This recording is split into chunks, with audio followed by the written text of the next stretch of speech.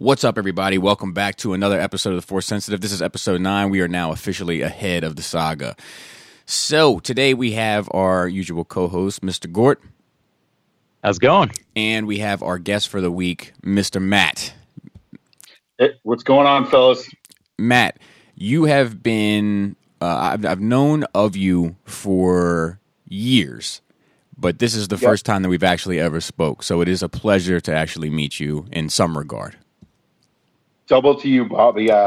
Like I've said earlier, I broke my back 2 years ago, and if it wasn't for Nerd Rage and my girls, I wouldn't have made it. So I just want to say thank you for that. Well, there's not many people that know this, but we'll go ahead and put it out there. All of the Nerd Rage cast members are actually certified masseuses. So we traveled up to Matt's home and gave him special attention, if you can catch my drift, to get him through these hard times. Thank you, Uncle Dolphin.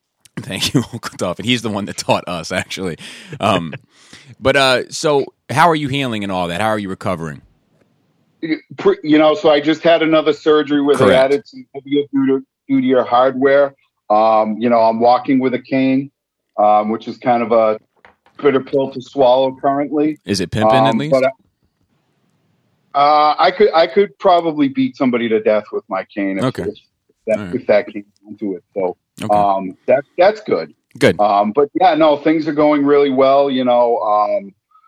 I'm never going to climb a tree again, unfortunately, but my pain level and my mobility is definitely on the upside. So, well, what are you, Michael Jackson? You don't need to be 40-year-old and climbing a tree anyway. Well, it's my happy tree. All right. Damn the rules. So damn the rules. So let's get down to business. I'm glad to hear that you are recovering, and I wish you even more so over the next few months. Thanks, Bobby. But let's get down to business. So when did you first become conscious, aware, or see Star Wars? So I was probably 9 years old. Okay. We had just gotten HBO, and I come from like a middle class working family, so like HBO was a big deal. So I don't know what my parents were having. They were having like some kind of like, I don't know if it was like a marital aid sales type thing, but they were having a bunch of people come over. Oh, it was probably it could have been a key party. It could have been. But so here's the. So my younger brother, who was 2 years younger than I, they rolled the TV into my parents' bedroom, and they're like, "Look, if you have to use the bathroom, knock on the door. We'll come and get you and take you to the bathroom." So a weird situation. I don't really want to know. Right. But what was on the television was Star Wars. It was on HBO, and I was like, "Oh my God, this is unbelievable! Like, who's this big furry dude?" Yeah. Like I just totally enthralled with the world and, like, what's this all about? And then, talking to my father about it, who's like a super nerd, and having him say, well, there's a second one that's already out. I'm like, what? Yeah, dude. And there's going to be a third. And I'm like mind blown.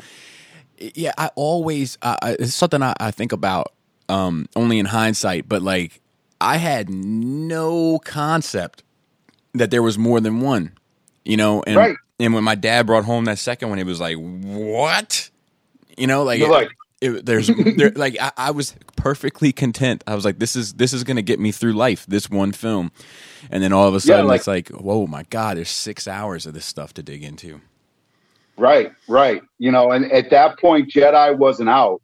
Right. I think Empire had either just left the theater or, was just, and he's explaining it to me. He's like, yeah, there's this snow battle. And I'm like, come on, dude. Like, and I'm like grilling him. I'm like, well, what happens? He's like, well, the bad guys win. I'm like, what? What are you talking about? Yeah. Bad guys in the movie.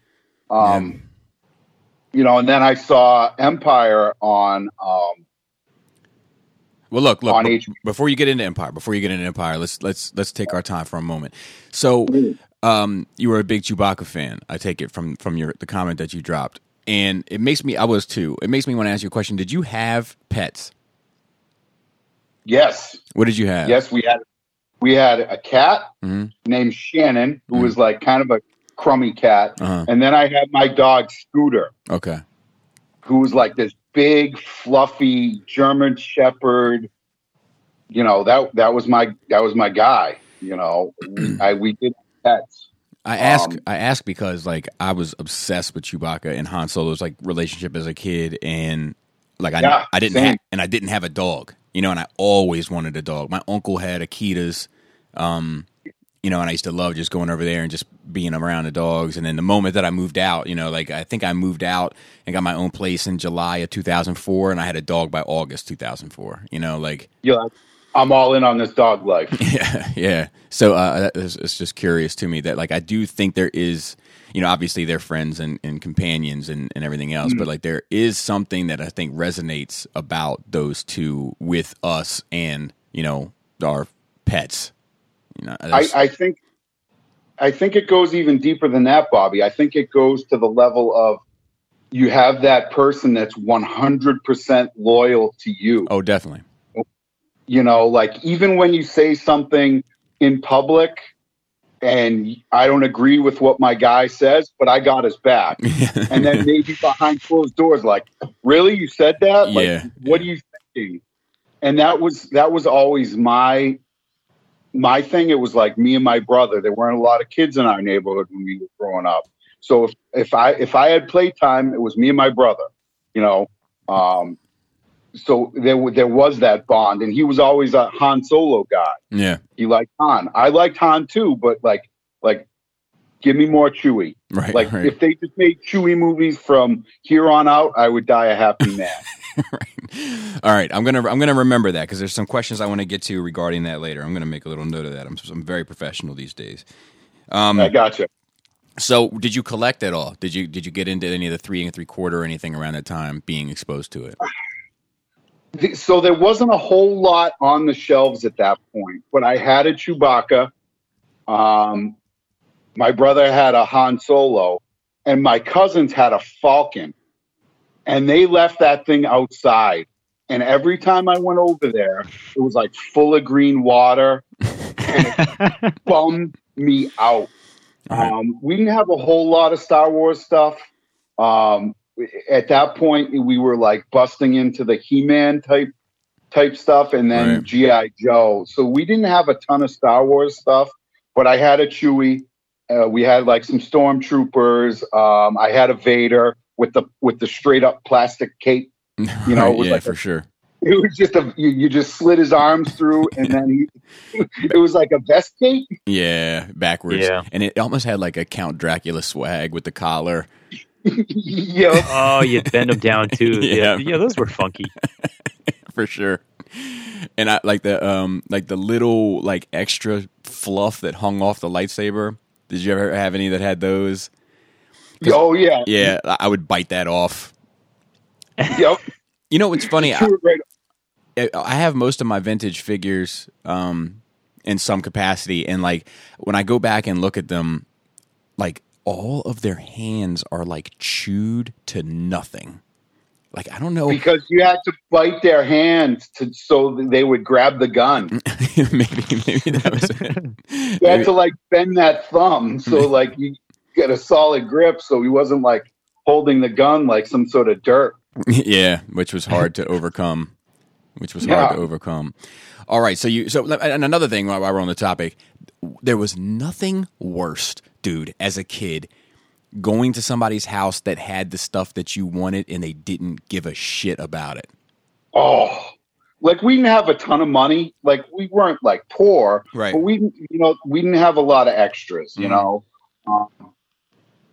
And my cousins like were a little bit more well-to-do, and they'd have like tons of stuff. I want to say they had an ATST, like the big dog walker. Yeah.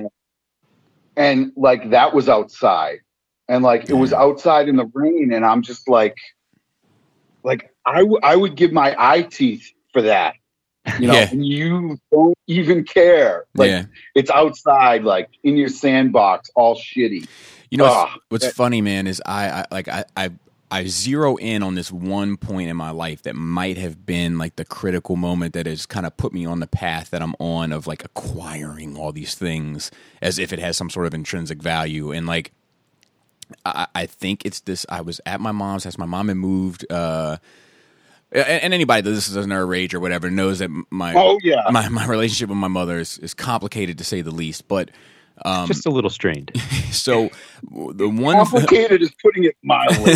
the one thing I will always give my mother, the one thing I will always respect about my mother is that my family, I come from this family of like hardworking people, and my mom is that to the T. Like, she sacrificed everything for her work. She worked her ass off, and we went from, with my mom on my mom's side, from homeless to an apartment to a single family home. And that was just her grinding. And yeah, that ain't no joke. That's not a joke. So I'll give her that to the day I die. But when she moved into this single family home, it was the first single family home I'd ever been in my life. Like, none of my friends lived in that. My friends lived in apartments or townhouses. And it was amazing to me. And there was a sandbox outside, and I was like, oh my God, like, I'm taking my Star Wars figures out there right now to play Tatooine, or Jabba's, I built like dug out a little pit in the whole bit, right? This kid came down and he introduced himself, and he was like, you want to go play? And I was like, yeah, sure. And I left my stuff in that sandbox, and my mom threw out the sand with the figures in it, like, 'cause she just didn't care.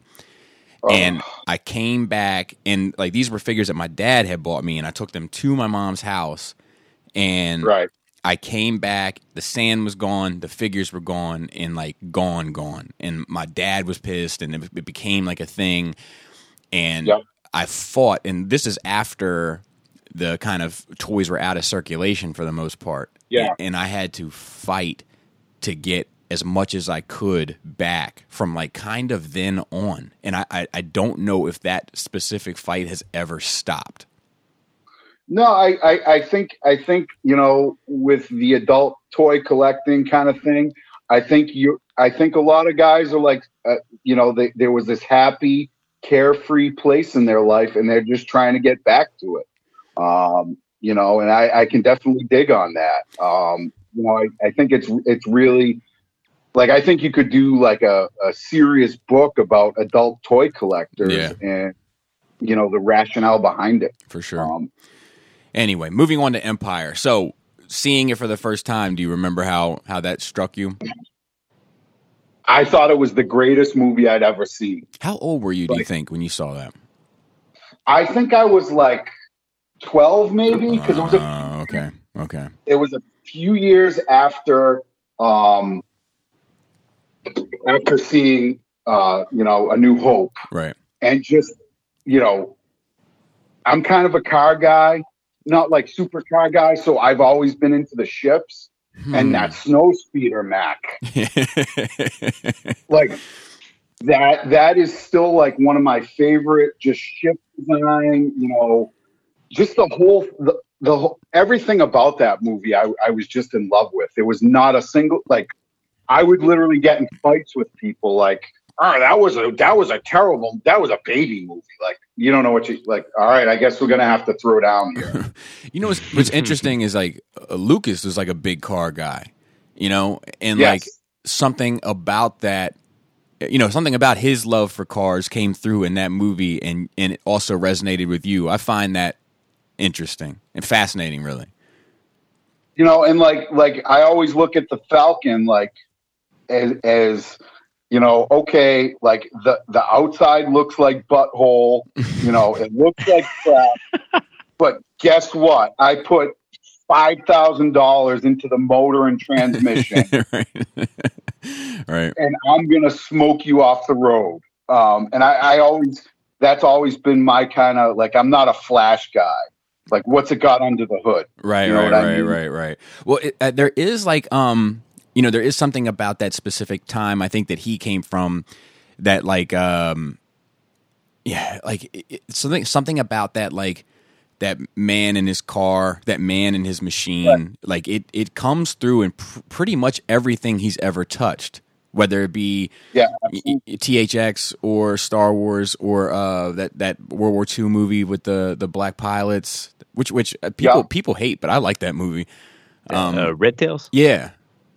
Yeah, people hate that. I Like, don't think I've seen that. yeah, people talk about it like it's trash, but I watched it. I was like, man, it's pretty good, But maybe I have. Maybe I mean, look at American. well, Graffiti. exactly. Well, that's the most obvious one, right? But that relationship, and then with their vehicles, I feel like that same relationship is just it's just transcribed into Han and the Falcon and Luke and the X-wing, and that theme is kind of always there. Absolutely. So it's interesting to hear that because I didn't really care. It's like because I've never been like a car guy, Yeah. But it's interesting because at the same time to hear you say, but it's also like you were 12 years old when I saw Empire. I was probably 6, and I was like, dude, I couldn't get it. It's not that I hated it, but like I didn't care about it, and the only I would watch the Hoth sequence and then I'd turn it off. Like I was pretty much done with it. But now in my older age, I want to get through that Hoth sequence as soon as possible to get to all the rest of it. It's so fascinating, man. I talk about it all the time. How as you grow, you appreciate different things in those movies.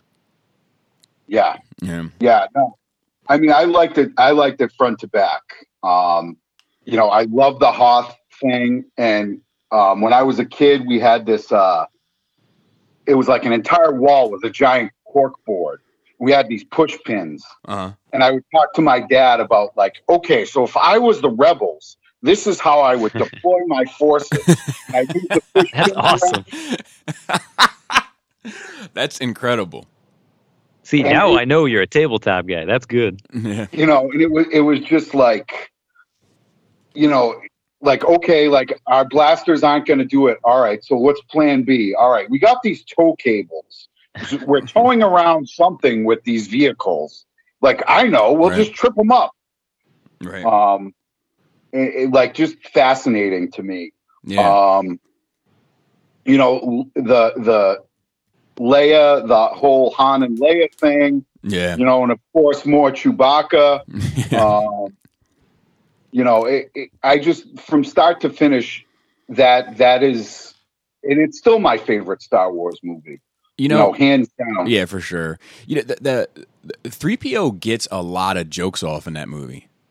That like, if you compare it, in a means of tact to episode 2, like it's a lot more clever. The stuff that he well, at least you're in one piece. Look what happened to me, and like all that stuff that really does land as like a comedic moment that doesn't take you out of the movie. Yep. Well, I think in that film especially, 3PO got a set of genitals. Yeah. Because in the first one, he's just like, oh, don't deactivate, like just kind of a punk, you know. And in Empire, it's like, okay, they're not going to melt me down for scrap. I'm going to get a little mouthy up in this bitch. When he says, "Please, no, please don't get up." That's a funny beat to me. I will say also that thinking about it now, watching Empire, like the voice of, I guess, the stormtroopers that are in that room, it never seemed like a stormtrooper voice to me. Like I was like, this isn't what they would sound like. No. I always struggle with that, but also like the R2 says his chances of surviving out there are so many to 1, but he has been known to make mistakes, and then he leaves that beat from time to time. That's a good moment. Like, I'm not taking all your hope away, but let's be real. And like he couldn't in his heart. He couldn't let the mistake thing ride. He had to like be like, look, but it's rare, like, right. I love those little moments in that movie. That like there's a lot more, I would argue, character moments in that movie than in most of the movies. Maybe with the exception of 8, in my opinion. but like, the little stuff like Han saying goodbye to Luke on Hoth, Right. and there's a lot of little character beats in that film that I do feel like Star Wars could use more of in general. Well, I feel like there were I totally agree, and there were a lot of beats in that film that made you love these characters. Yeah, definitely. That was just like that. Like, okay, I like these characters, but I think Empire is like that Old Bay seasoning that just brings everything to life. I like the way you talk. Yeah, well, I'm from New England. If you can't tell from my super thick accent, Yeah. I get Old Bay, and like I put that on eggs. I put it on just about everything. And my family is like, mayo is kind of spicy. I'm like, white people. Yeah. The other thing I was going to talk about briefly was just that, with Empire is, like there's something about that movie that it's just done so well, and really, I feel like it's a movie that it makes 4 make more sense. It makes 6 make more sense. Like it makes every other movie that's ever been made make more sense. From a strong connective tissue. Correct. Well, I also feel like they filmed that and did that in such a way that you actually feel like this is a universe that's lived in.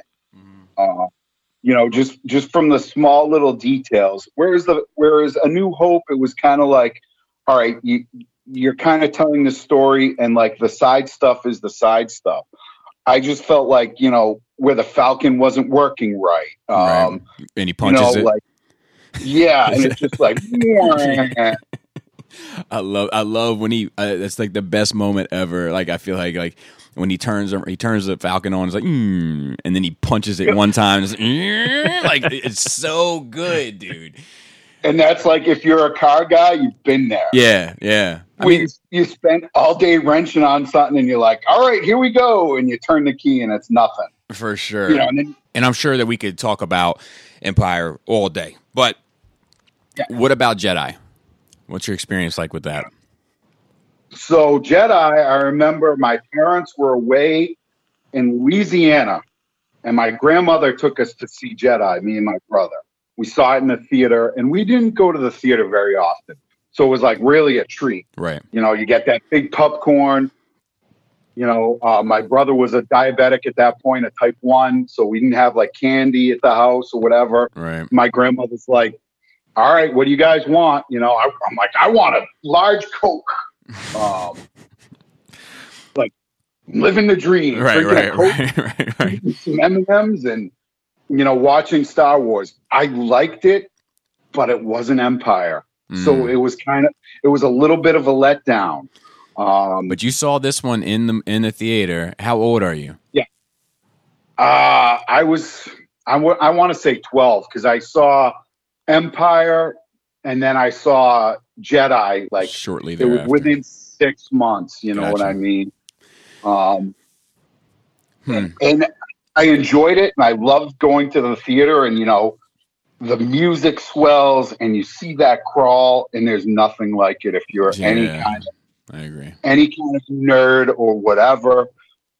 There's just really nothing, like, you can watch it on TV, and I got my big flat screen, and I have my threat. Like, you know what, dude? Like, no, like the theater is its own special thing, and certain films need to be seen in the theater. And I think at least once you need to see a Star Wars movie in the theater where you hear that music and you see that crawl. Yeah, that first like orchestral hit as Star Wars hits, like the words hit the screen, bam, like that's like a sledgehammer to your chest sitting in that theater. Absolutely. Right. I also remember, we're getting a little ahead of ourselves, but I remember going to see Episode 1 in the theater and opening night, and when it came up a long time ago in a galaxy far, far away, this guy like in the front row was like, I've seen this one. That's pretty funny. Like I'll give you that, but like you kind of ruined my moment. But like, in hindsight, like all right, I'll give it to you. That's pretty clever. And I know he was waiting for years to get that joke off. Yeah, you planned it. And then when it comes up. Yeah.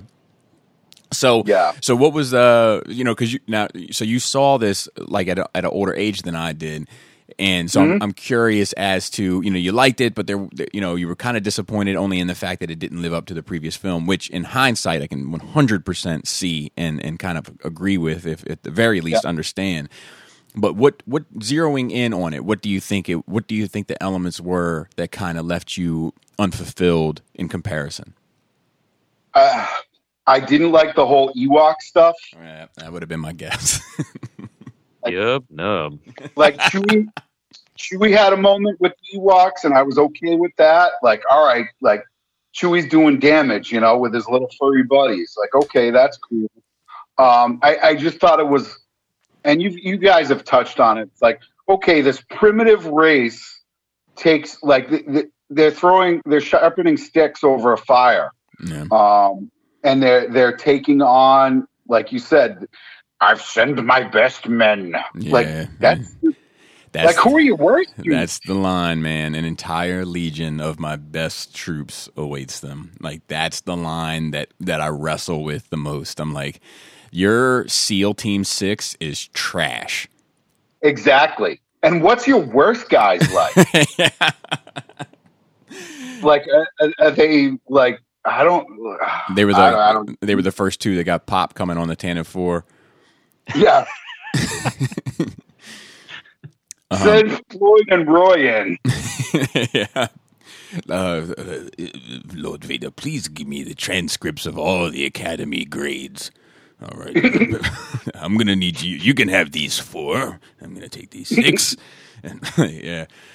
But then, I also wonder, some of those rumors about Episode 9 are true in regard to Palpatine kind of having this secret fleet, and if he's had it the whole time, it kind of contradicts the entire Legion of My Best Troops line, because it's kind of the beauty of it too, because it's part of his character where he could totally be lying at any given moment and manipulating the kind of space that anybody is sort of presenting themselves in order to kind of achieve his goals. So it's definitely like an Eddie out kind of cheat, Yeah. Like I said, I enjoyed it. I enjoyed the Jabba stuff. I thought that was great. Mm-hmm. As a side, I don't get the Boba Fett love. Like, he's cool looking. He's awesome. Right. But literally he got beaten by a blind guy with a stick. Yeah. By accident. He got beat by accident. For Boba Fett, a lot of that love also comes from the fact that, it was a special mail-away figure. And for those select few very unfortunate individuals who happen to see the holiday special cartoon, that's the best part of that entire thing. But it means that you sat through all the Wookiees. Yeah. I'm sorry. Yeah. What of the droid attack on the Wookiees, though? They could only be so lucky for that. But yeah, now, so let me ask you this, because this is something I've been kind of interested in, feedback-wise also, is what were your thoughts on Palpatine? I always thought, so initially when they first showed the little holocron of Palpatine, I was like, oh, is this some sort of alien? Like, in Empire, it's like that like super hazy, like giant brow ridge. Like, what's going on with this cat? Like, right. Oh, I always thought, so Palpatine was like, who is this guy? Like, there weren't a lot of answers, and there weren't, it was just like, okay, how did this guy come to power? I always thought he was just kind of creepy, like this creepy old, like the Family Guy. Want to come down to my basement for some wine? Like, I kind of got that vibe off him. Like, he's gonna offer me candy and take me into his van. Yeah, I do think that there is something about him, seeing it as a kid, that is scary in that regard, because he's not physically imposing. No, he's creepy. No. He's absolutely creepy. And when I finally saw him, I'm like, oh, what's the deal with this guy? You know, like I thought he was an alien. I thought he was just like some kind of different type of humanoid that was like wrinkly and, you know, sunken eyes and whatever. Like I never put two and two together till I saw the prequels, that he was actually a human that, you know, went afoul of some force lightning, as is wont to happen. I will say I was doing a little bit of research on the side, and it says that following the scenes of Boba Fett appearing in comics and being popular supporting character, George Lucas admitted that he had no idea that the character had become so popular. He mentioned that if he had known, he would have given the bounty hunter a more memorable death scene and considered putting him crawling out of the Sarlacc in the DVD release in 2004. But ultimately decided against it. I also came across this little bit of information about Return of the Jedi that I find super fascinating. Like during the shot in which Salacious Crumb is chewing off C-3PO's eye, Anthony Daniels had a panic attack while in the C-3PO suit. While filming, he didn't say his lines. He just was repeating, get me up, over and over. They dubbed over the lines and used that take in the final cut. Oh, no kidding. So like him freaking out on his back is like for real. Did they say why he was freaking out? I don't know. It doesn't say. Oh. That's got to be super. I can't imagine you can really see all that great out. Yeah, and there's got to be some claustrophobia involved in, you know, and then the lack of, like, I'm sure he couldn't actually literally stand up, so he's kind of helpless, you know, like literally helpless. Yeah. And I bet it's difficult to even breathe in that, you know? So if you start, like, you know, hyperventilating or whatever, it's like this chain reaction of disaster. So I totally, hey, I can't fault the man for having an issue in that suit, because that's going to be brutal. And there's a lot of behind-the-scenes footage of him bumping into things and falling over. You'd think he's a stormtrooper, you know, but they left those shots in the movie. There's a couple other things on here I'm going to read. That the Emperor's chair was mechanized so that it could rotate when the scene called for it. However, the mechanism never worked properly, so Ian McDiarmid had to make it move by shuffling his feet. A piece of tape on the floor told him when to stop, so it would not be visible on camera. Wow. So he's just shuffling his little feeties under that robe. Yeah. And he said, how simple do you think that mechanism had to be for a chair, and they couldn't get that to work? Yeah, I know. Right? And it said, when Leia gets wounded, if you look closely, you can spot Han Solo accidentally grab her breast before immediately correcting himself. Wah, wah.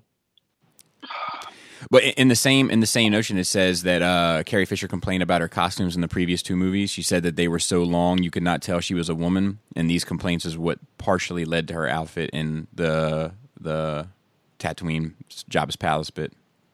See, I gotta disagree. I know I'm going back to Empire, but that Leia in the Bespin white, like not when she's all dressed up with her hair like that, when she gets on the Falcon. Oh, good gravy. I'd go to war for that woman. Yeah. Like, oh my God. I don't know what it is. I don't know if it's little hair doodads or just that Bespin Leia, man. Like, whew. Yeah, no, she's beautiful, like in all those movies, to be fair. All right, so Dark Times. Moving into the Dark Times. Mm-hmm. How did you do? How did you handle it? I didn't handle it too badly because I had other interests. You know, I was heavy into fantasy stuff, so there was, you know, a lot going on, you know, in other like aspects of nerddom, you know, for me personally. But anytime somebody was throwing down some Star Wars, I was all about it. I'd be like, well, you know, the Millennium Falcon is really like a Chevelle 454 that's kind of rusted out and blah, blah, blah, blah, you know, and you just go on. Right. So I didn't have a hard time with it personally.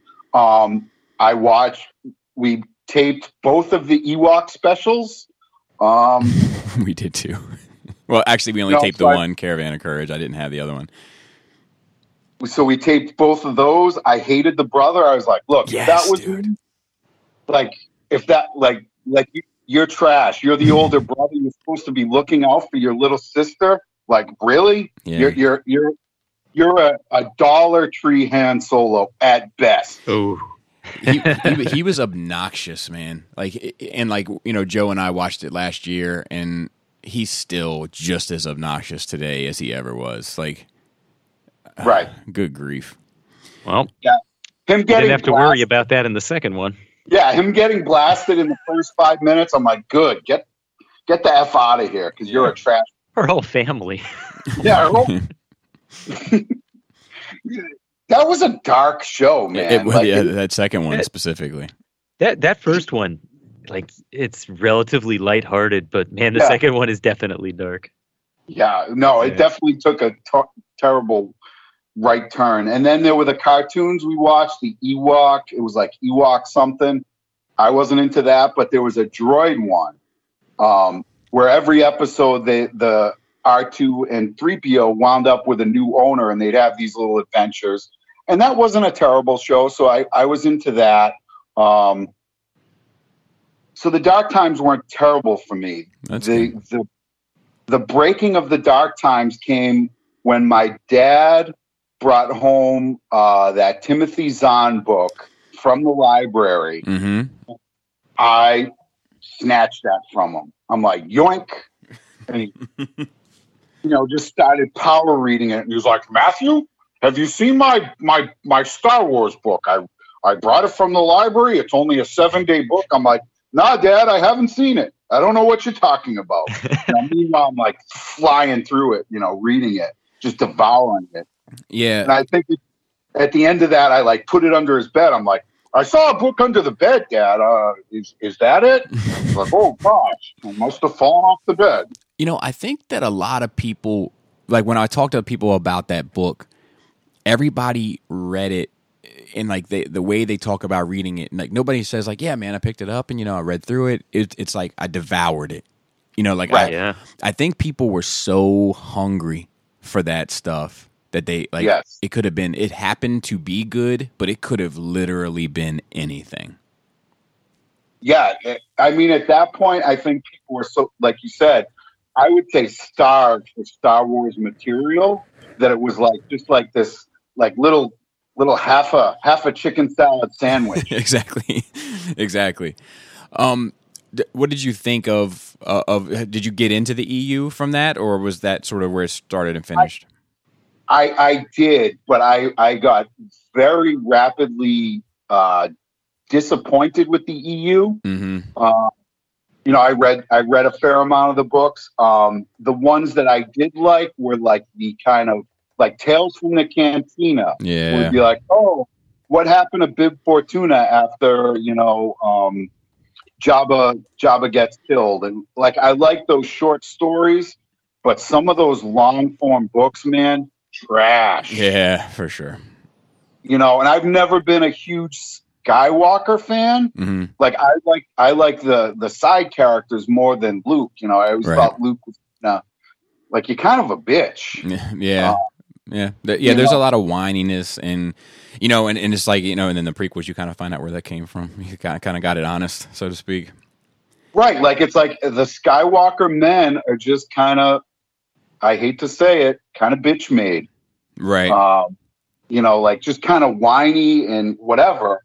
So I never really super cared about that kind of stuff, and I kind of like just felt like it wasn't like this like I'm done with this stuff. It was just like, all right, like I'd go to the bookstore and it'd be like, okay, there's this book or the Star Wars book. And I would just gravitate towards the other book, Right. And just fell off with it. I also feel that there was control, but then, as the EU started developing more and more, it just became the Wild West and people were like, oh, here you go. Yep. Like, yep. I do agree. what you want. And I think it really lost some of its charm and some of its specialness. Well, it even went to a point where you had zombie stormtroopers in a book. Yeah. Like come on, man. Yeah. Come on. And the whole Yuuzhan Vong stuff, like, I'm that's a hard pass. Yeah, me too. Hard pass. What, did you read Shadows of the Empire? I didn't. Wow. I was kind of out at that point. I had my own headcanon about what I thought, happened previous to the movies and after the movies. and I wasn't really super interested in somebody's take on it. I can be kind of book snobby. If the book is poorly written, I'm out. I'm out. Right. You know, I'll finish. That's fair. I'll finish the book that I bought because I'm a cheap Yankee. Like, I'll finish it, and even if it's the worst thing I've ever read in my life, I'll finish it, but I'll never buy another. That makes sense. Yeah. So did you play the game? I did play the game a bit. The game that I really loved was Rogue Squadron from N64. Dude, that thing was great. How has that never come up on here? I know. That was an amazing game. I feel like that is the penultimate Star Wars flying type game. I agree. I never got into TIE Fighter because it's like on a computer. Yeah, I ain't got to that. You know, I want to put something in a system, pick up my controller, and go. I don't want to have to worry about media cards and FX players and whatever. But that game, I spent hours on that game. That's why I got an N64, was for that game. And it just played that over and over and over again. Yeah, I got the 64 specifically for the Shadows of the Empire game, and then Rogue Squadron coming was just a huge bonus. But yeah, absolutely. The one thing that I really remember is, as soon as it was available to me, Farm Boy, that was the code you put in for the Millennium Falcon. Yep. I love that. Yeah. Yep. I would love for them to bring games like that back. Like, it doesn't even make sense. Like, why is the Falcon fighting on Hoth? Like, weird.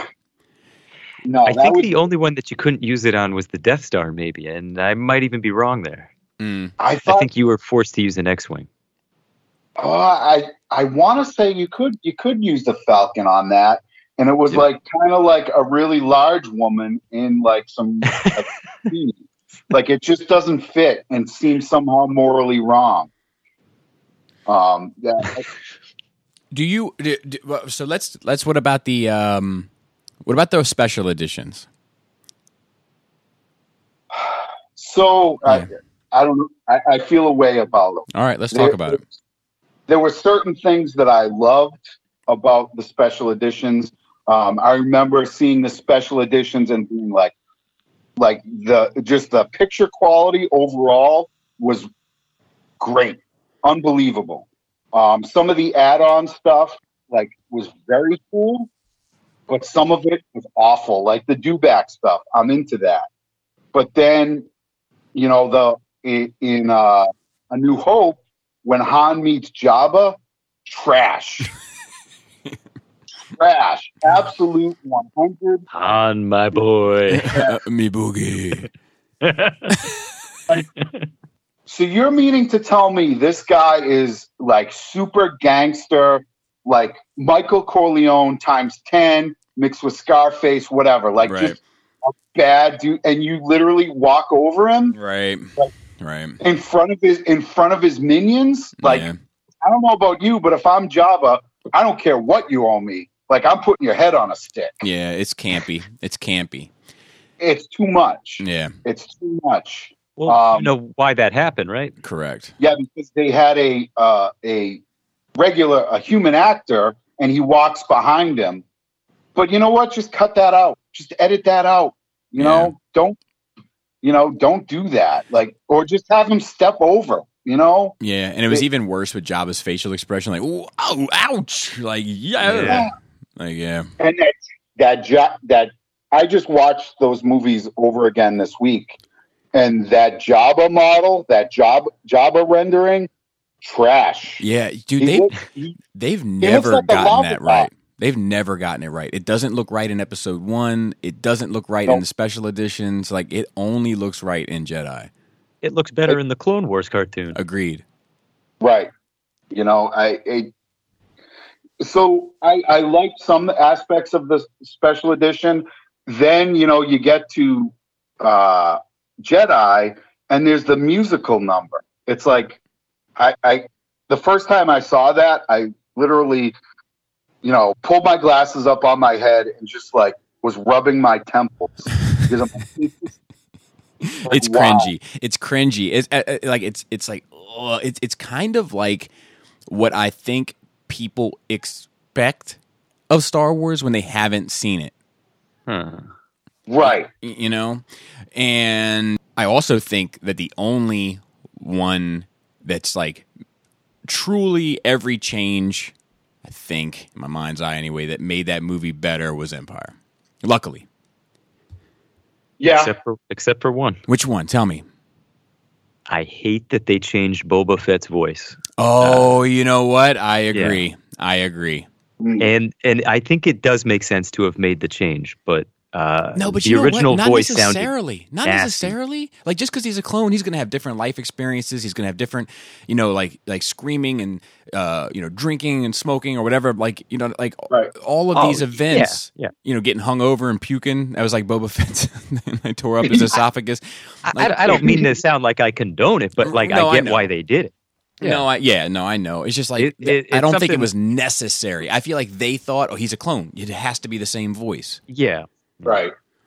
And that drives me nuts. Like people get hung up on other things like Han shooting first and all that. I'm like, look, that sucks that they did what they did with that, but like you ruined what little good we had of Boba Fett before he gets tossed into a Sarlacc. Yeah, I agree. Yeah. I also I'm sorry, go ahead, Matt. Anytime they give Tamara Morrison work, I'm all about it. Okay. He's the guy who actually played Jango. And I think he's a great actor and like super underutilized. I agree. So like I didn't have a huge problem with that. He was great. Hindsight. He was great in Aquaman. Yeah, you want to see a great movie? See Once We're Warriors. My ex-wife was like obsessed with that dude. So she would watch that movie like. Watch it, rewind it, watch it again. Gotcha. But we'll get there. So let's move into this role playing game before we get to the prequels. Does that make sense? Absolutely. You got heavy into the Wizards of the what was it? I'm going to screw it up. Wizards of the Coast. Wizards of the Coast. Which now these were miniatures, and a lot of times you bought them in boxes of like 3 packs or whatever, right? No, so this was more of a D&D type thing. So okay. So it was basically when the prequels came out, they Wizards of the Coast kind of reskinned D&D and put a Star Wars flair on top of their rule set. It was a great game. I played a ton of it. I ran a lot of it. So I was the games master. Weird. That's a weird flex, I would say. It's like a totally useless flex. But having said that, it was after episode 2, so we were playing in that time frame, like after episode 2. So I kind of had to figure out how am I going to get rid of the Jedi to fit this narrative.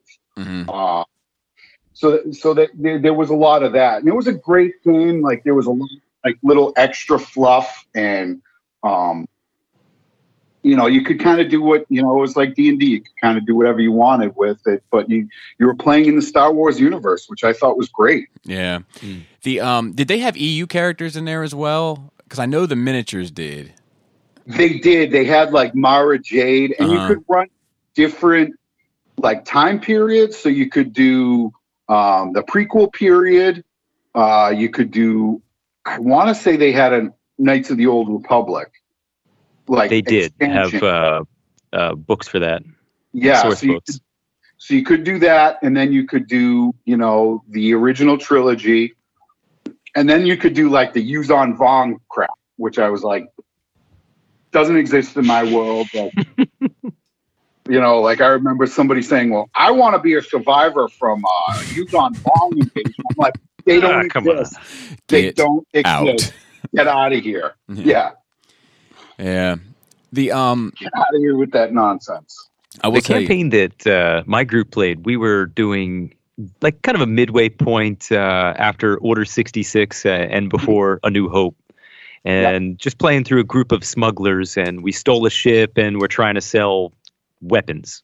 Yeah, and that's the start of our campaign. I'm not going to get into all the meat and potatoes there, but no, it was a good time. It was a good time for sure. I'll tell you, like, from the outside looking in, I never got into any of that. I did have a lot of the miniatures from the West End games or whatever it was that was years before, the pewter or lead ones. Yep. I had a lot of those. Never played the game, but I loved to paint them, and I could never find like any of the proper characters. Like, it was always like a pack of stormtroopers, a pack of rebel troopers. Right.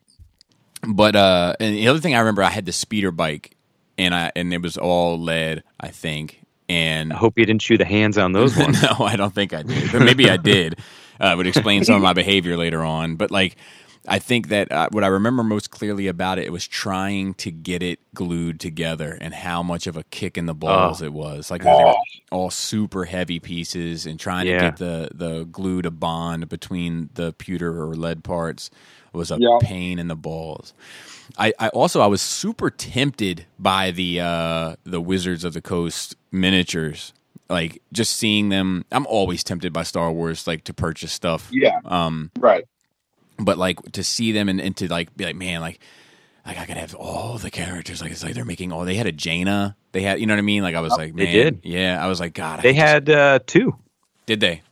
I might have to still pick those up. You can probably get them pretty cheap. Yeah. Probably. Like, I mean, they're not going to cost too much, but like, what an expensive piece might be could be like $20 even. Right. Now. Right. But yeah, but you're getting like something the size of a quarter. Yeah. Right. Yeah. I mean, that was really where I, as far as extended universe stuff, like, now I can create my own headcanon.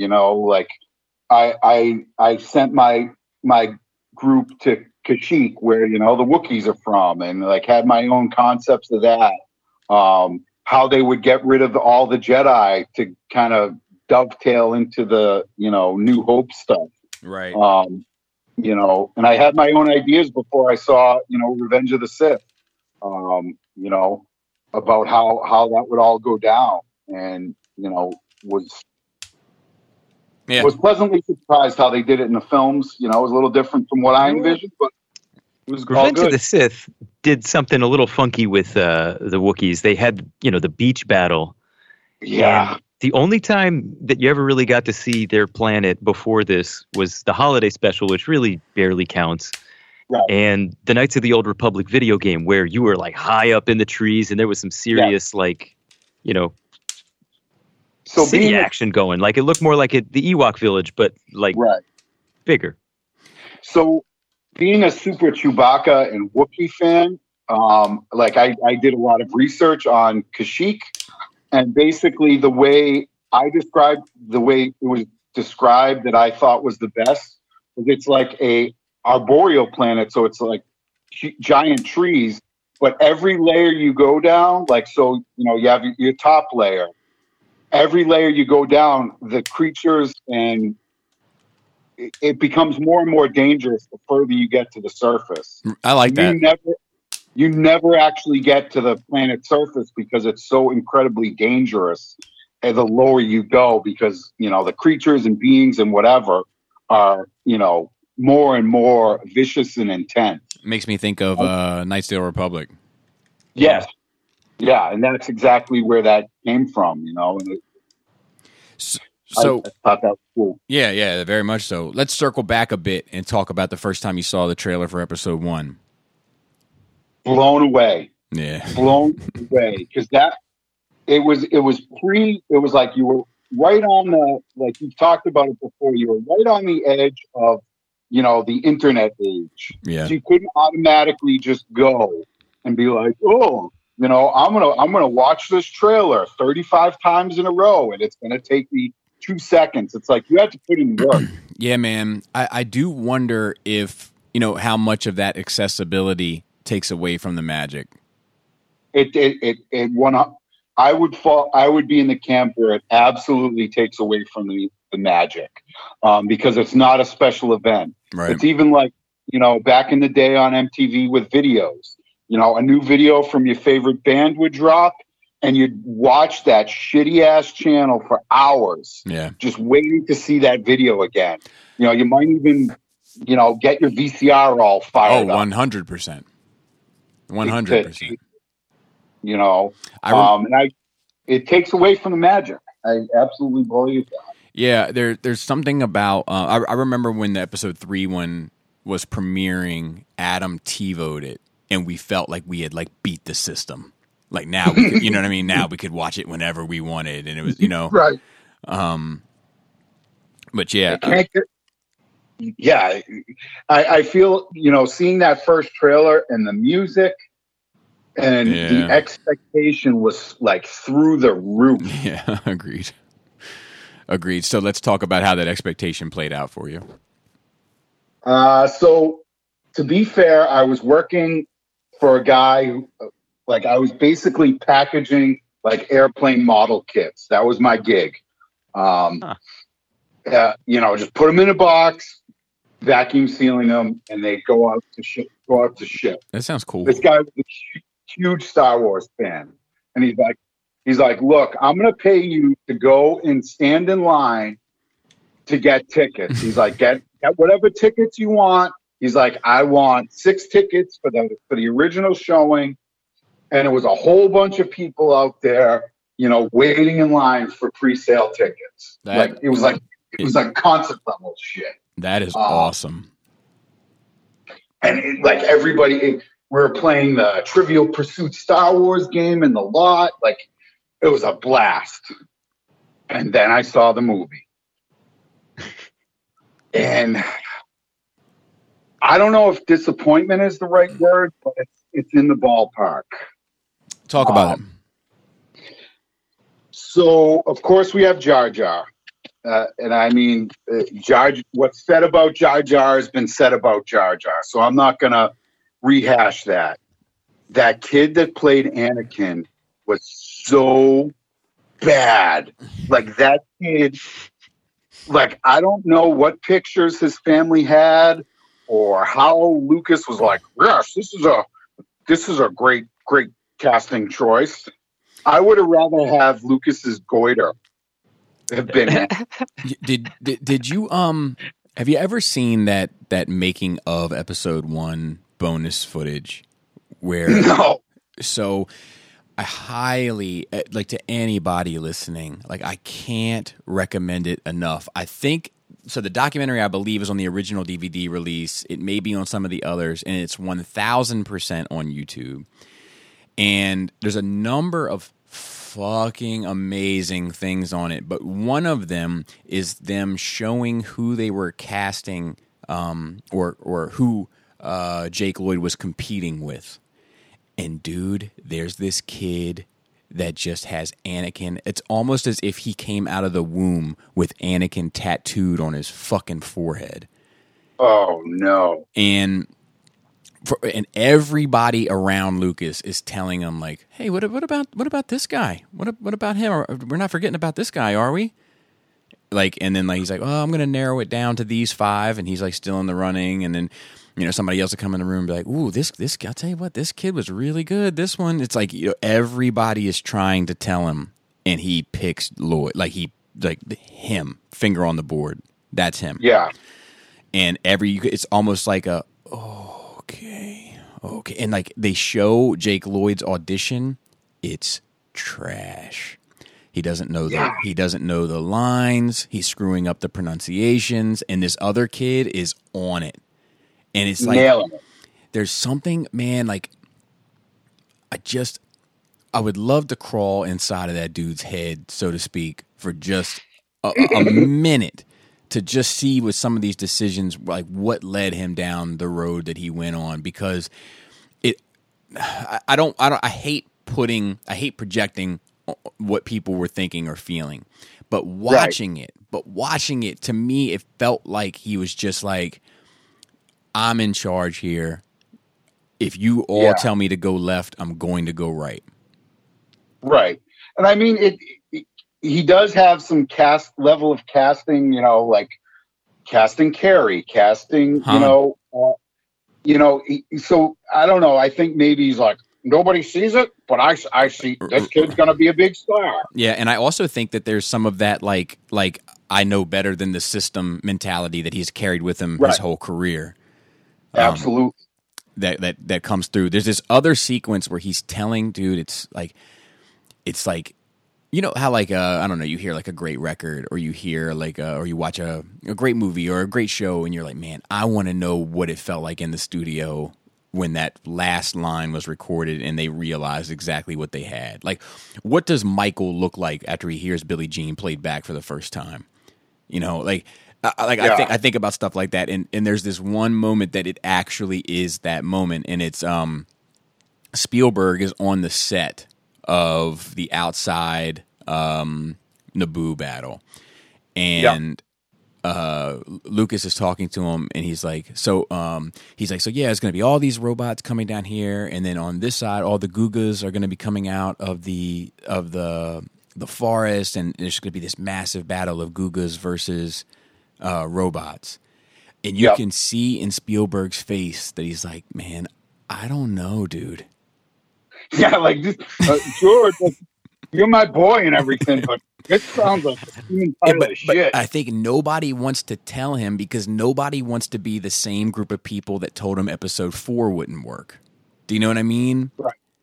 Right. But it's just so amazing to watch just all the yes men that he was surrounded by at that time. Rick McCullum being the biggest, you know, like Rick McCullum is the Jawa fanning Jabba. No, absolutely. I mean, to be fair, Qui-Gon, awesome. Yeah, 100%. Casting, awesome. Yep. Maul. Darth Maul, like, why couldn't that be the bad guy through all 3 of them? It should have been. You know what I mean? You know, like, that might make sense. Yep. That is the biggest Star Wars death to hurt me. And I mean, I know he came back. I get it, but you know, like Court and I say, if it's not in the movies, it doesn't count. And but that one, I remember, like, I walked out of episode 1 thinking it was the most amazing thing I'd ever seen in my life. Probably you could equate it to the speed that I read Heir to the Empire, which is might have been the first book I ever read by myself up until that point. Oh wow. Yeah, because I was just like, man, I was in school and you're supposed to read these books. I was like, man, I'm not reading this. You know, I would throw it in my backpack knowing, like, there's no way I'm reading this. Like, like my grandma would try to read chapters to me because I'd be failing school, you know. But like, you know, and then, you know, I was the kid the next morning that was like, hey, man, you got the homework? You know, like that was me. Yeah, I get it. But see, I've always been a reader, you know. Right. And but I do get that. I just remember leaving that theater, you know, again, it was me and my brother. We saw it. We didn't see it opening. We saw it like the next day at like noontime or whatever. And that little bastard had already seen it. Right. You know? And so we went and saw it. And like, I remember on the ride home, like, yeah, so Qui-Gon was really cool. And he's like, yeah, but what about like the 20-minute pod race? Like, what was that all about? And what was up with that little kid? I was like, Andy, don't ruin this for me. Qui-Gon was awesome, and Obi-Wan, awesome. Yeah. You know, so I didn't really say much negative about it because I wanted it to be so good. Yeah. And it just wasn't. You know, it's just not a great film. I just wanted to circle back one quick moment. The 2 things I want to talk about regarding this movie, but one of which, just to tie back, was, even though I walked out of the theater saying how much I loved it and how much I wanted to know about this new world, which is like another one of those like classic Star Wars tropes for fans. I feel like I had the same thing after episode 7. It's like I need every bit of information on this world immediately. But I remember my wife, my girlfriend at the time, coming back to my house, and like we were just laying on my bed, and there was a point where I was like, that's all the Darth Maul we're ever gonna get. And like when that really sunk in, not to put it on the same level, but there is something about like when I've had friends that have died, which unfortunately I've had far too many. But I have this moment. It comes at a certain point. Like it comes after the grieving, it comes after the mourning, it comes after the accepting, it comes after all of that that I had this point where I'm like, I'll never see that dude again. Like this finality of it all. And that's the only time I've ever had it with a fictional character was Darth Maul. I'm with you. That's the same thing. I've dealt with the same thing where it's like, I'm never going to, I was a heavy smoker for a long time. Like, I'm never going to have a butt with this guy again. And so to speak. It's brutal. Yeah, I agree. So the other thing I wanted to talk about was like, this is probably the biggest flashbang of Star Wars merchandise that probably I think has ever been ever. Yes. Agreed. Did you get wrapped into any of that? No. So I really what I did get, I got the, those little flick out lightsabers. Yeah. Because I never had a lightsaber and I always wanted one. I'm like, I'm getting me a lightsaber. Right. And I got a Qui-Gon figure and I got a Darth Maul figure because I've never been a guy in relation to collecting where it's like, I got to have every single piece. Right. It's like, I like a guy, I'm going to get a representation of that dude. And I don't care about, completing anything, Right. I want the people I like and I'll have a representation of that and I'm good. So I got a lightsaber, you're very lucky, by the way. I suppose, I can just turn it off and on where it's like, I got this and I'm done. Right. I got into some of the, like the added books where like kind of describe, like the making of books, I got some of that stuff, but it was really minimal compared to, Attack of the Clones. I went a little, as the kids would say, ham. Did you? So, So let me comment on my experience real quick, and Gort, feel free to chime in as well. Mm-hmm. I fell for all of it. I am Joker in the vat of chemicals. Like, I was all in, and I was it was like gluttonous. It's like the only way I know how to describe it, dude. And it's because of all those years and years and years where nothing was available, Right. And this was like the equal and opposite reaction. I had the figures. I had the Legos. I had the micro machines. I had the cookie jars. Dude, I had the push button banks. I didn't have the Obi-Wan or the Qui-Gon, but I had the Maul and I had the Jar Jar. I had it all, and it reminds me of the conversation that Gort and I had with I don't want to. I'm in this awkward position on this show where I have to like remember people's names and then also what they prefer to go by on you know what I mean? But El Now Customs. Chris, I think is how we addressed. Yes. Okay. So, when he was telling his story about how much he bought and then how much that became a burden on top of the real life burden, that really resonated with my heart because, like, I remember I only had a room. I was living in my mom's house and there was nowhere to put all this stuff. Like, it was literally probably the closest I've ever got to hoarding. And wow, and I fell all in. Dude, I got stuffies. I got like anything when I walked into Toys R Us. Like, it was Star Wars, I bought it. Yeah. I had no sense. Right. Anyway, so I'm always curious how it affected other people. I didn't get a whole lot for that, like I got a Qui-Gon lightsaber. I got, the super cheap one, like right. The little like plasticky, like the $5. Yeah, something. Yeah. Yep. And I thought that was awesome. I got some of the like extended books, like the making of where, would show a still of the movie and like break down like, oh, this is this. Blah, blah, blah, blah, blah. I will say I enjoyed this. Like, there again, I guess I am like really a car guy and have to be honest with myself. I loved a lot of the ship designs in it. Yeah. The great. Gungan stuff was trash, but like this like super sleek, like some of the new Naboo fighters and And I was kind of on the fence about, oh, do I want to get some of these ships or whatever? And I just didn't, because I didn't have the extra cash floating around, Right. And I just was like, okay, I'm good with this little bit that I have, and I'm okay with that. But I didn't go all in. Attack of the Clones, that's a totally different animal. Oh, so let's talk about that. Okay, so the movie, my ex-wife my wife at the time, we weren't married yet, but we had been dating for a significant period of time. We saw that, and when I first saw it, I thought it was great. Loved it. Loved Jango Fett, like this whole like gunslinger kind of character in the Star Wars universe who, and then I went all in on the merchandising. I had a Slave One. I had just about every single figure. Got the Bounty Hunter video game. Like, it was kind of out of control. That was a tough game. It was actually a tough game. Yeah. Really hard. Really hard. But you got to shoot rockets out of your jetpack, so it's all good. I don't think I ever used that feature, to be honest, Gord. Like, I was just all about those dual guns, I'm just going to shoot you till you fall down.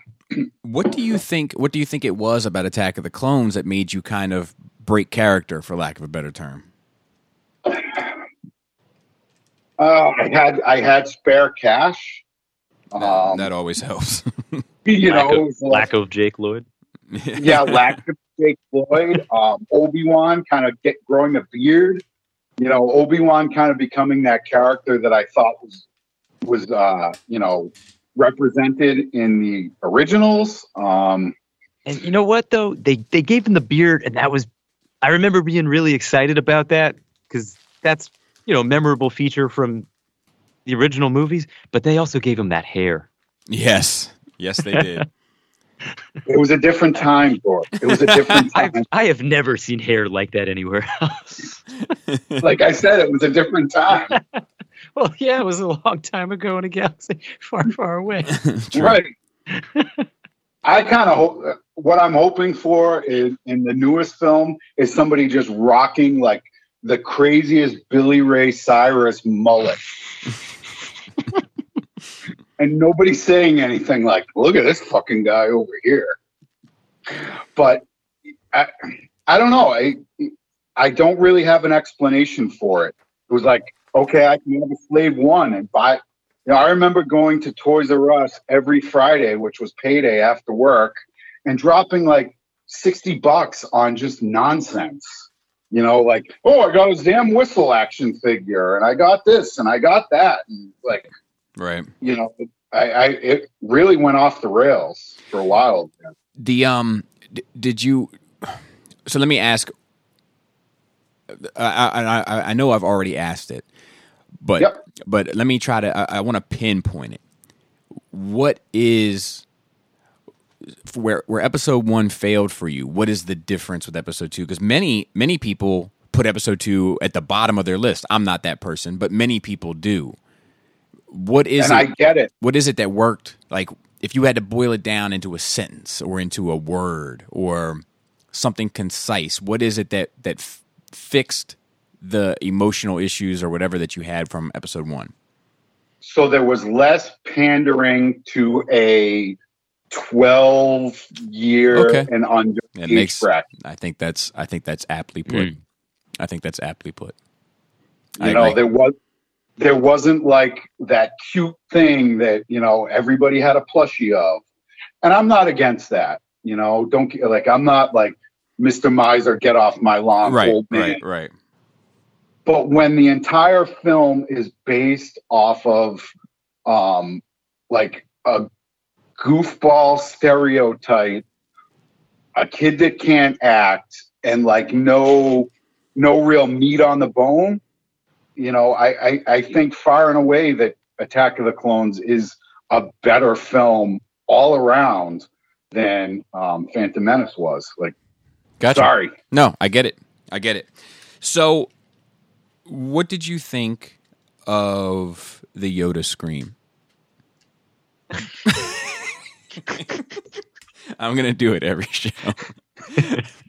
But no, what did you think of the Yoda lightsaber bit? Disturbing yet strangely erotic. So I feel a way about Yoda and a lightsaber. Talk about it. I feel, in my personal opinion, Yoda should be like so above above I don't even mess with that. Like I literally use my force powers to wield this lightsaber. Right. Almost I straight up I remember the days I had to float use in the that. air in a lotus position and, close my eyes and I let my lightsaber, I'm so in touch with the force that I don't, you know what I mean? Like I don't even pull a lightsaber. Like it doesn't touch my hand. I get it. I get it. I'm up for it because I love that moment, but I get it. I understand why for the character you prefer that he be above it. Right. Yeah. I understand. I just think that would have been such a better way to take that character, and it makes far more sense than the rabid frog action that we see later on. Yeah, dude. People are not crazy about the frog action. I love me some frog action. Well, my 16-year-old stepdaughter, I was watching this recently, and she comes in, she comes back from school and volleyball practice, and she's like, "Oh wow, Yoda's a badass, huh?" I'm like, "Yes, Sydney, yes, he is yes, indeed." So, what about Dooku? How do you feel about Dooku? I think that was an unbelievable actor put in a role that to me felt like that one last piece of clothing that you're trying to stuff in an overly packed suitcase. Right. I don't think Christopher Lee is unbelievable. I just don't feel like that character was well developed, well scripted. He just seemed like a real throwaway. And again, we could have just put Darth Maul into that whole position and had just a much more satisfying film. I agree.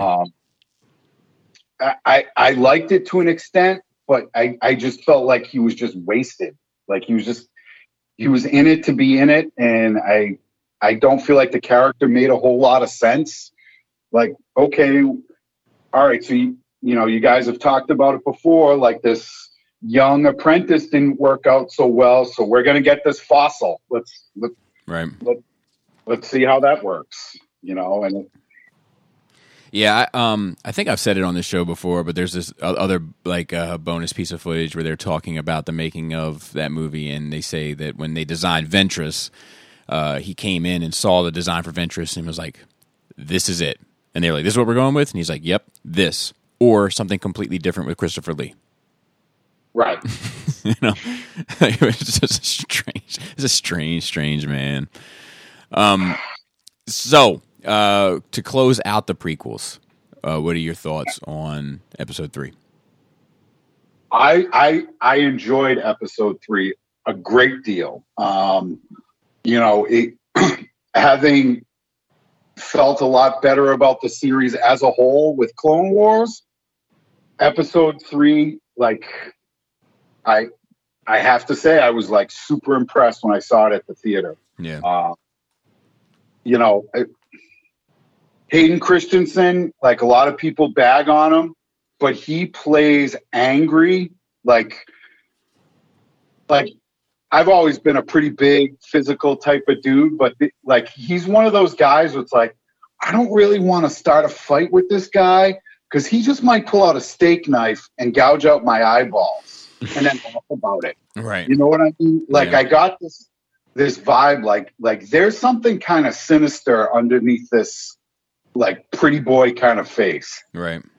I did not care for the Yoda battle. Really? There again. Did not care for it. I mean, it was good. I don't like the jumping. In my head canon, Yoda is so far above needing a lightsaber. he would almost think it was like dirty to touch it. Right. But he's just like, I'm going to use my mind and my intuition of the Force to, combat whatever you're going to do.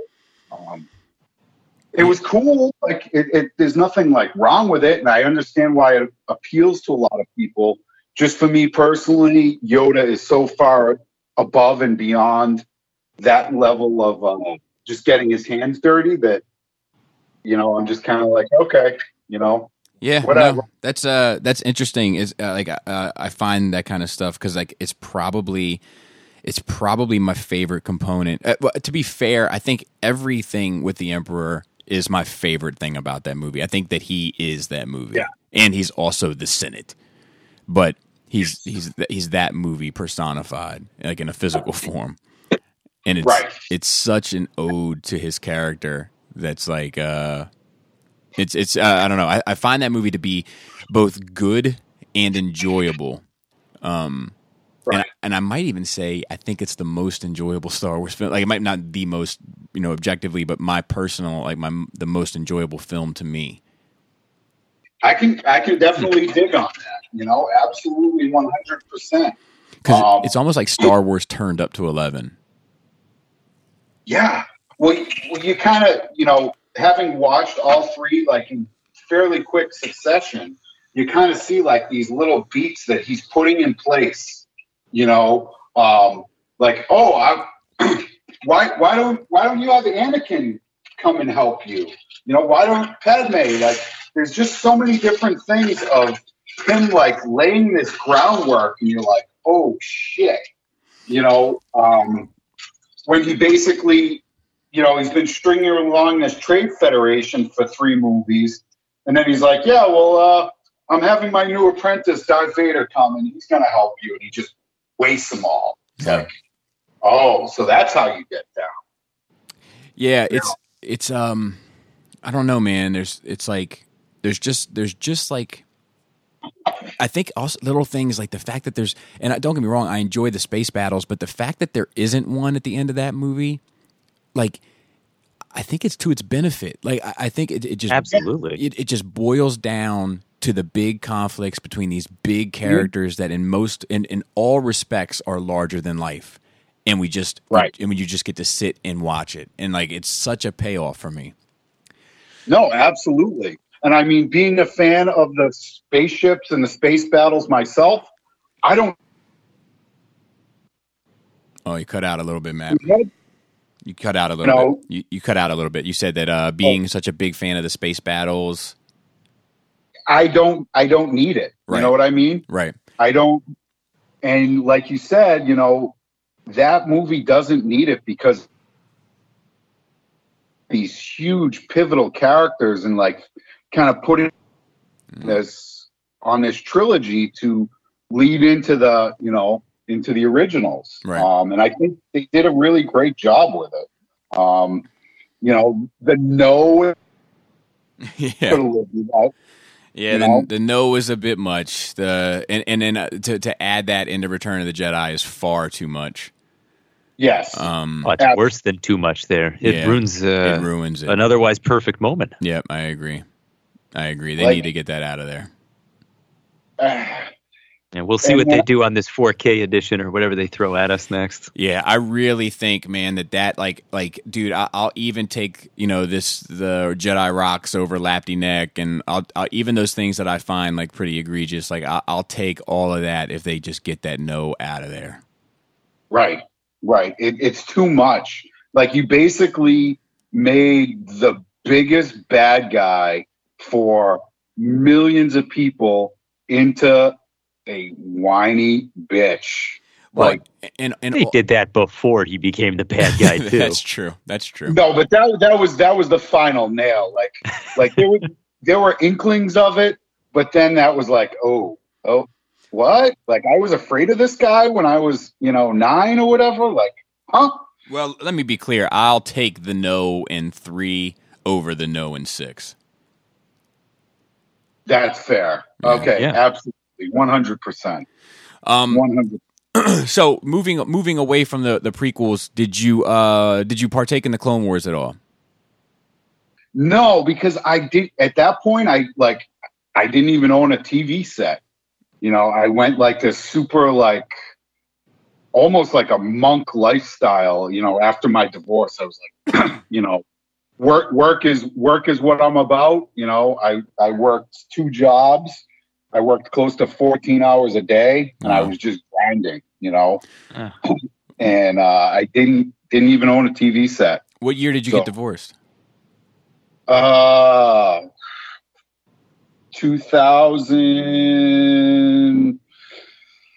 Oh, that's 2008, maybe. Okay. 2007, right in that pocket. Gotcha. You know, like as pretty much after it was like after Clone Wars, it was like a year after Clone Wars or something like that, and I just kind of, you know, unplug myself from, you know, like media, I guess would be the best way to put it. Right. You know, I go to the movies and that was about it. Gotcha. So the Disney buyout, you get the news. Yep. How does it strike you? You know what? I wasn't that upset because I feel like George Lucas is a world builder, but he's not a storyteller. If that makes sense. No, I get it. Oh, that makes a lot of sense. Yeah. You know, like he's great at like coming up with these worlds and this and that, but like filling in the human element. Yeah, it's not his strong suit. Yeah, I feel like he's got a little touch of Asperger's. Like I don't feel like he can really relate to other people like people do. Mm-hmm. I don't feel like he can tell a story the way that other people can. I think that's fair. So I was kind of relieved. Yeah, it's funny, man. Most of the people that we talk to on here, nobody, regardless of how they feel about what has come out of Disney, nobody feels negatively about it upon hearing the news. When I feel like there was this publicized reaction about it, but like we just haven't stumbled across that person. Do you know what I mean? It speaks to me on a level of how much do we paint a general audience with a very, you know, I hate to coin this overused term, but vocal minority, or, you know, at the very least the squeaky wheel getting the grease, you know. So here's my opinion on it, Bobby. You know, I worked in the restaurant business, and you know, I kind of know how all that works. Now, if you have a bad experience with any type of service or anything, you tend to tell 20 people. Mm-hmm. And so there's that. So I feel like people who had like this overly negative, they got on their soapbox and they said it on every platform that they could. People that didn't care, you just go about your life. You're like, oh, that's cool. And you go about your daily life. Right. I feel like when people have a negative impact, they are more likely to sing it from the rooftops. Right. And I feel like it was absolutely a vocal minority.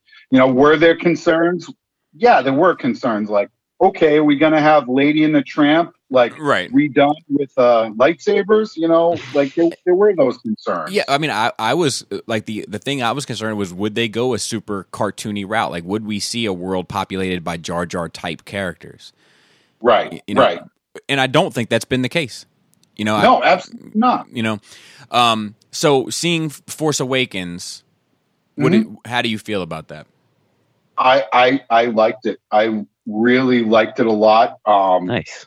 I was kind of out of the Star Wars thing, you know, like it wasn't like my main nerd like venue, but I saw that preview, man, where Han is on the Falcon and he says, "Chewie, we're home."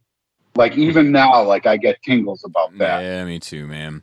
Every now and then I'll actually watch the reveal of that trailer at Celebration, like just to hear the audience reaction to it. Right. And like that hit home so deeply. You know, just the entire film. I remember seeing it and just being, you know, and not having the you know, how many years has that movie been out now? 4? 4. So So like spoiler, whatever, like when Han dies, like I don't think I've really been affected by a fictional character death that deeply besides Old Yeller. I'm so happy that you didn't say Optimus Prime. Right. Well, I mean, Old Yeller, like I'm old, man. Like Old Yeller, like I don't care what type of person you are. If you don't get choked up at the end of Old Yeller, at least a little bit, I really don't want to know you. Yeah, that movie crushed me as a kid. Crushed me. Absolutely. You know what? Like, that's a funny thing, watching movies like that. Like, I always recognized they were sad, but I didn't grow up having animals, and I do now. If I probably saw that when I was like 5, 6. I don't know. Right. But if I watch that now, I'd probably be pretty upset. Yeah, dude. Yeah, absolutely. It's gut wrenching. That one, and I'll tell you what else I have. Dude, I would rather step on a Lego while simultaneously stumping my toe, while hungry, on my way to the door to get the food that I ordered and the order is wrong. I would rather go through that immediate process than ever watch my dog Skip again. Oh, Lordy Lou, that's a rough one. That's painful. Like that one's like, God, like what maniac makes this movie to like just bring the world to shit? And it takes like such a vicious left turn at the end. Yeah. You're like, wait, what? Like, huh? I thought this was like a good time Southern movie. Are there any happy dog movies? I mean, I know there are. But but you know what? It is because there's so many sad ones. Yeah, even Turner and Hooch like has that sad moment, but it ends in happiness. Right. But like my dog Skip is just a total bummer, and it's like I would rather watch Schindler's List every day for a month than watch my dog Skip once. That's awful. Like, it's terrible. Anyway, you have to experience it, Gord, if you haven't. Yeah, just make sure you've got your game face on because it's coming for your life. Anyway, moving on. So, what? This gets tricky, but maybe okay. Let's say what characters were super appealing to you from 7. And then which ones, were there any that were turn-offs? So I really enjoy Rey. Me too. I like the mystery. I want that mystery to stay intact. Poe, I've never been a fan of like the hotshot, like bad boy. Like that's not my wheelhouse. That's the characters that I actively don't like. Gotcha. Like it's just that type of dude that's all style and no substance. So like him, I could really do without. Everybody else, like awesome. Like Kylo, he's a little bit emo at times. Like, oh, Daddy doesn't love me. Like. Okay, dude, like I get it, like I don't know what to tell you, brother, but guess what? None of our dads loved us the way you wanted them to. So, have a relationship and do what you got to do. Leia says that he's, got too much of his grandfather in him. She just meant he's whiny and yeah, yeah, exactly. It's like the Skywalker men, like. Until they're on their last, their last day or two on the face of the earth, they're just kind of not real quality, in my opinion. And it kind of carries through. It's the late Skywalkers that's true. But they're certainly not stable. There's like that's the thing. Like there's something in that DNA that makes for very unstable character. A whole shitload of midi-chlorians. Yeah, that's what it is. So that makes you super stalkerish. Cool. In the conscious of dead babies or dead children. Younglings. going back to the prequels there, Anakin came off as like super stalkery, I'm watching that and I'm like, okay, so if my 16-year-old daughter was dating this dude, like, I guess I would really have to put my foot down on this relationship, because this dude is like, just some of the stuff he said to Padme and like throws up some red flags, man. Yeah. Like, really does. Yeah. I'll tell you, I liked. There's something super charming about Daisy that it's just hard not to like her. Oh, I think that casting was on point. Yeah. And I was Kylo. Yeah. And Adam Driver is actually a really good actor. I've seen him in some other stuff. Yeah, he's amazing. He's amazing. And I think he's just playing the character that they have written for him, and I'm okay with it. And I think he cares. Like I genuinely think that he cares about that character, what that character has gone through and is going through. When I read his interview in Vanity Fair, and he was talking about like the kind of stuff that he's internalizing with that character of growing up with a mom that was too busy for him trying to save the universe, and a dad that was too busy for him kind of trying to live his own life, and every day being told that you're kind of this, informal royalty, but not feeling like you're getting the royal treatment from anyone. Right. Like he takes that role. He gives a shit, and it shows, I think. What you're really seeing with him is a lot of the aftermath of what he's grown up with, but you're not getting to see that. And Correct. I think that robs you of, his character experience. Yes, it requires you to have to fill in the gaps by yourself. Yeah, and we don't really have a lot of that, but he's playing a complicated character, and I'm thinking and really hoping that we get a lot of answers or more definition of what's going on with episode 9. I agree.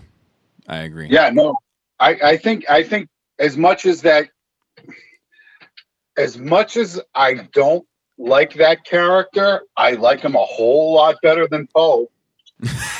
Because Poe's barely a character. Correct. Kylo's at least interesting. That's the problem with Poe, is they've done nothing to show you who he is other than cram down your throat that you're supposed to think he's cool. Yeah, I just don't. He's the type of person in real life and the type of character that I meet that cat and I'm just kind of like, all right, you do you over there, I'm going to do me over here. Now, I'm going to use that as a transition to kind of get us into Episode 8.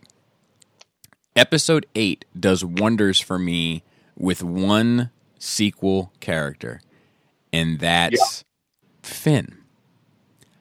Yes. I wasn't crazy about Finn in Episode 7, and I found him to be obnoxious. Yes. But in Episode 8, by the end of it, I'm like, all right, I'm with this dude now. I'm with this guy. Yeah. No, I absolutely agree. He seemed like that jokey, almost Jar Jar like character. Yeah. And then it's like, wow, this dude grew up and he's like actually pretty awesome. Yeah. I feel like his story was done though. Like I don't really need more Finn. Done in Episode 7 or 8? 8. Okay. I don't feel like I need more Finn in Episode 9. I agree. I feel like that from Episode 7. He had a relatively full character arc from being scared, running away toward, and instead running towards the problem. Yeah. By solving it. Yes, but in Episode 7, I would still argue that his motivations are purely for Rey. And in Episode 8, he has now. See, that's the thing I like about Finn. He I'm getting the chills thinking about it when I really get in my dissection bag. But he was part of a larger thing and never felt like a part of it. Ran away from it, found one person, and then was good with just being a part of one person. Like, good, cool, come with me, we'll run together. Like, we can flee and get away together. Leave everything, leave everyone else. That person gets themselves into a pickle, he goes to help that one person. And then by the end of Episode 8, he's now part of something bigger, and willing to give his life for it. It's the exact opposite. So like in 7, he was part of something bigger at the beginning and not willing to take a life for it. And then at the end of 8, he's part of something bigger and willing to give his life for it. That's what I find cool about that character. Yeah, and I think his development was like when I saw, Force Awakens, I was like, I don't know about this guy. Yeah. And there was definitely, by the end of it, I was like, okay, cool. Like he's legit. But at some point, from Last Jedi or whatever, it like his character like told a complete story, and like you said, Bobby, it's like I'm down with this guy. Yeah, I like him a lot, and I know that Rose catches a fair amount of shit, and she's not my favorite character in the sense that she doesn't have that badassery, right? But in a way, I find her endearing, kind of in the way that I find 3PO endearing. Like she's not a badass, but that line that she has, like that this is how we win, by saving the things we love, not destroying the things we hate, like that. That all works for me. It works for me on a number of levels, and so I have a soft spot for her. But I think people are turned off to her for a number of reasons. Some of them fair, and some of them not fair.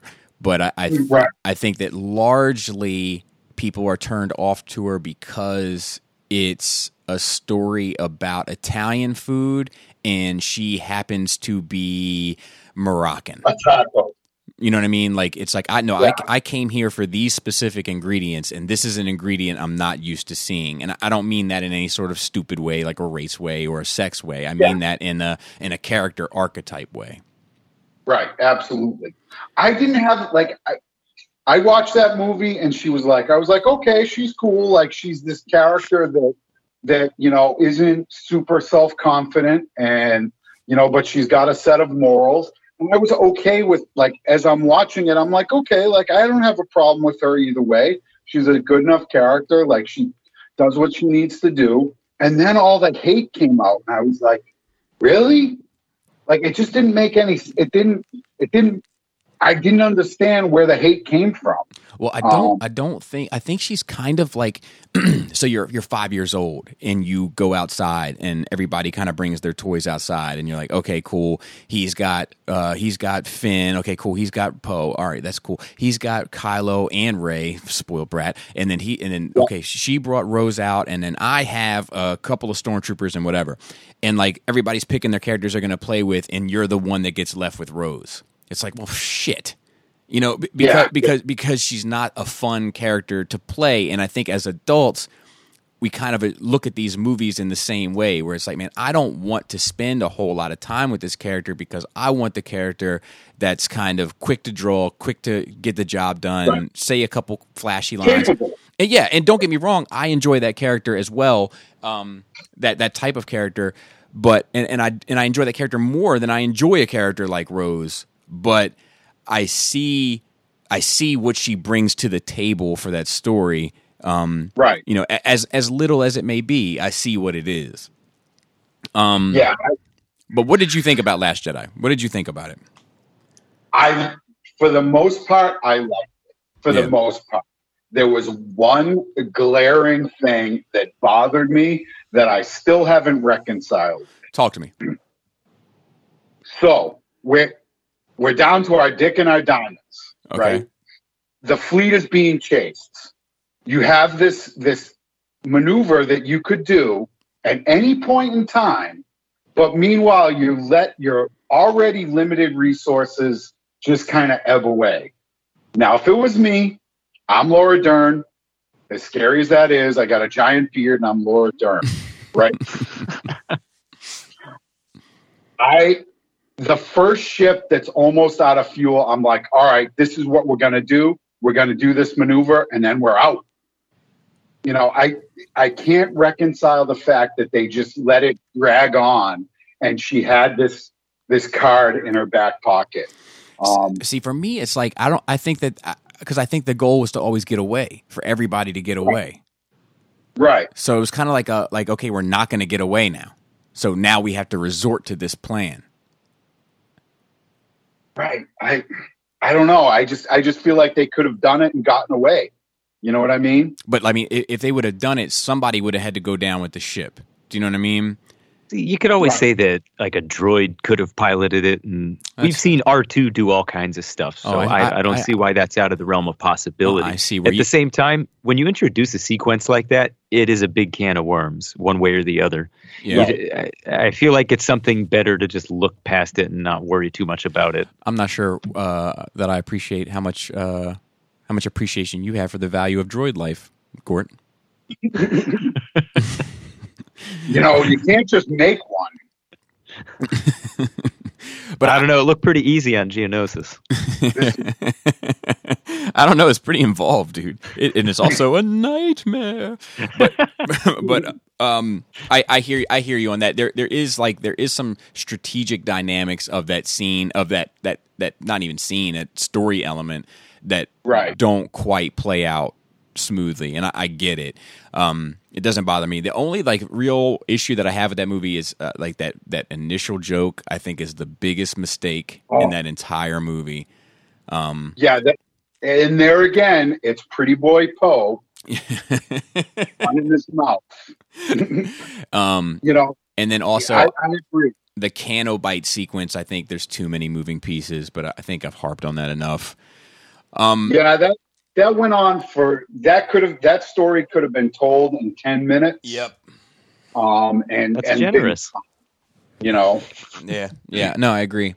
But you're good. You're good with the Luke play out. You're good with. Perfect. With it. Yeah, Perfect dude. Me too, man. So let's because we're gonna circle back to some sequel talk. Let's get into Rogue One briefly. So that's my second favorite Star Wars movie of all time. Yeah, hands down, and it's very close to being Empire.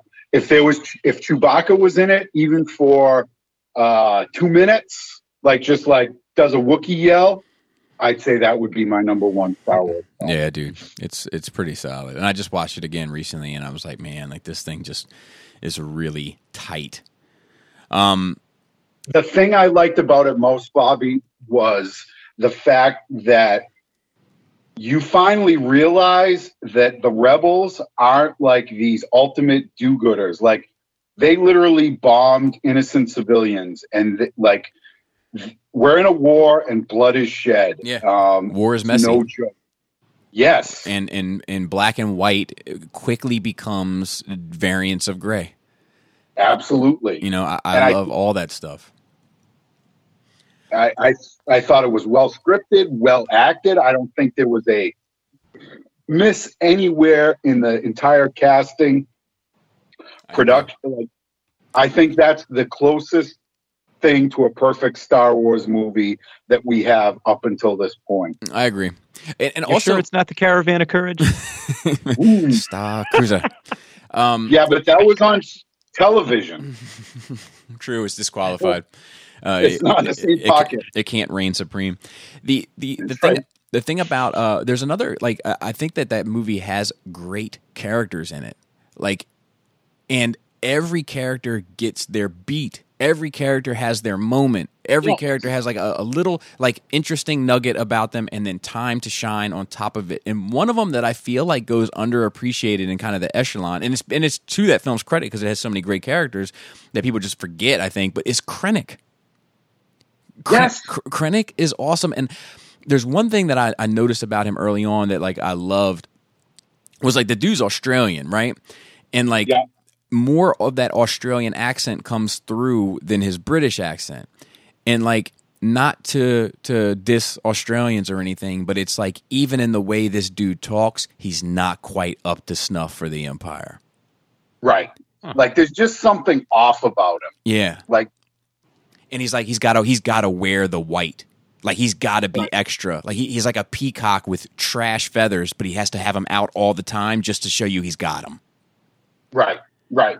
Yeah. And there's just something inherently like slimy, and like, I wouldn't trust this guy to watch my dog. Yeah. Because I'd come home and that trash would have been eaten and my dog's pregnant. You know, like. My favorite line of his is when Galen is talking about Lyra, whatever her name is, that you know, that's been lonely since she died, and it's kind of been a bummer. And he's like, "Oh yes, of course, Lyra." And then he turns his head slightly to the Death Troopers. He's like, "Search the house." like I don't like. He's like, "Oh yes, of course." Yeah, I don't believe that for a second. Let's find out how true that shit is. Right. I dig him. It's just a great movie overall. Like I just can't. Like I know people like bag on it and don't like it, but I'm like, on the same token, I feel. Are you watching the same movie I'm watching? I think. Well, to be fair, I think maybe aside from Seven, it might be the most popular of these Disney films. Like, kind of generally, like I think that most people that I bump into like don't have anything negative to say about it. You know, except for Gort. Yeah. Gort and Russ. Oh no, it's my favorite movie, man. Yeah, I don't know what Russ's deal is. I'm like, like, did you see the same movie I did? I know, man. I know. I get it. Or you just hating on it because everybody loves it. I might have to. Are you that guy? I might have to pick into him next time I see him. Find out what makes that man tick. So I wanted to ask you about Chewie. Because he's a favorite character of yours, and I wanted to ask you about him in regards to the Solo movie, because that had to be rewarding on some level, because most people feel like that movie was mistitled. You know what I mean? Yeah. I got to see Chewbacca rip somebody's arms off. Yes. Right. And a lot of people hated Solo. There were problems with it. Overall, I thought it was great. Love it. Yeah, I think most people enjoy that one too, man. To be honest, I think that it's 8. 8 is the one that people really hate, and then some of that stuff kind of spills into other places. But yeah, you know, like people paint the Disney films with a broad brush, but I feel like the reaction to 7 was majority positive. The reaction to Rogue One was majority positive. The reaction to Solo was mostly positive. But a lot of the hate that spilled into Solo was the same bullshit left over from Last Jedi with Soilo and all that trash. Like that, right. You know what I mean? But most people I know that had anything negative to say hadn't even seen the movie. Right. They were scared to see it. Right. And Solo is not my favorite, like by any stretch of the imagination. And no. I go up and down with it. Like the first time I watched it, I didn't care for it. Second time I watched it, I liked it a lot. And then I just watched it recently, and I was like, actually, I don't care for this a whole lot. But there's a lot of bad dialogue in that movie. There's a lot of like joke, like, you know, you guys hit. I'm a driver. I am a flyer. Like, come on. But Chewie is fantastic. But what I wanted to ask you was, how do you feel about the kind of not that they're black and white, but the suggested differences in canon, you know, or what you would have perceived as canon prior to see it, you know, maybe stuff with the life debt or stuff with Han helping him free his family, and it doesn't really end up kind of becoming that. How does all of that sit with you as a Chewie fan? So it happened on film, and that's technically the canon. The one thing I wish they could have really imparted more in Solo is like, why does Chewie feel this obligation to Han? Right. You know, yeah, you freed him, but you're also in the mix too. So it wasn't like you did it and you didn't have anything to gain by helping Chewie out. Correct. It wasn't selfless. It really wasn't. It really wasn't. Like, it would have been another thing if Han was like an Imperial officer and was like, all right, like, I'm going to get this. I'm going to get, you know, Chewbacca out of jail for whatever. Right. Like they're not treating him right. Let's help him out. Right. Exactly. It was like, you're in the shits. I'm in the shits. Okay. Let's help each other out. Right. It was a little disappointing. Like, I don't feel like that bond that you know carries through the movies was really fulfilled. Yeah. I feel like I can dig that. It was kind of left. It was there, but it wasn't the level that I really wanted it to be. Right. Maybe that's my own personal nonsense, you know. Yeah. No. I get it. All right, so to close this out for the remaining time that we have, you wanted to discuss the sequels and the kind of controversial elements and whether they even be real or not, but the kind of the girl power element. Right. So having just watched the prequels and the originals, in the last week, the women in 90% of all situations in those earlier films are the ones who are capable. This idea that, they're giving women too much, blah, blah, blah, and they're taking over and all this bullshit, which it is bullshit. Those were in the originals. Right. If you watch A New Hope, Leia is the one who gets them out of that, jam. She's like, all right, we're pinned down here. Okay, I'm going to blast a hole in this door and we're going down the trash chute. Yep. And she gets them out of there. Padme, same thing. She's the one who's quick to pull a gun. Yep.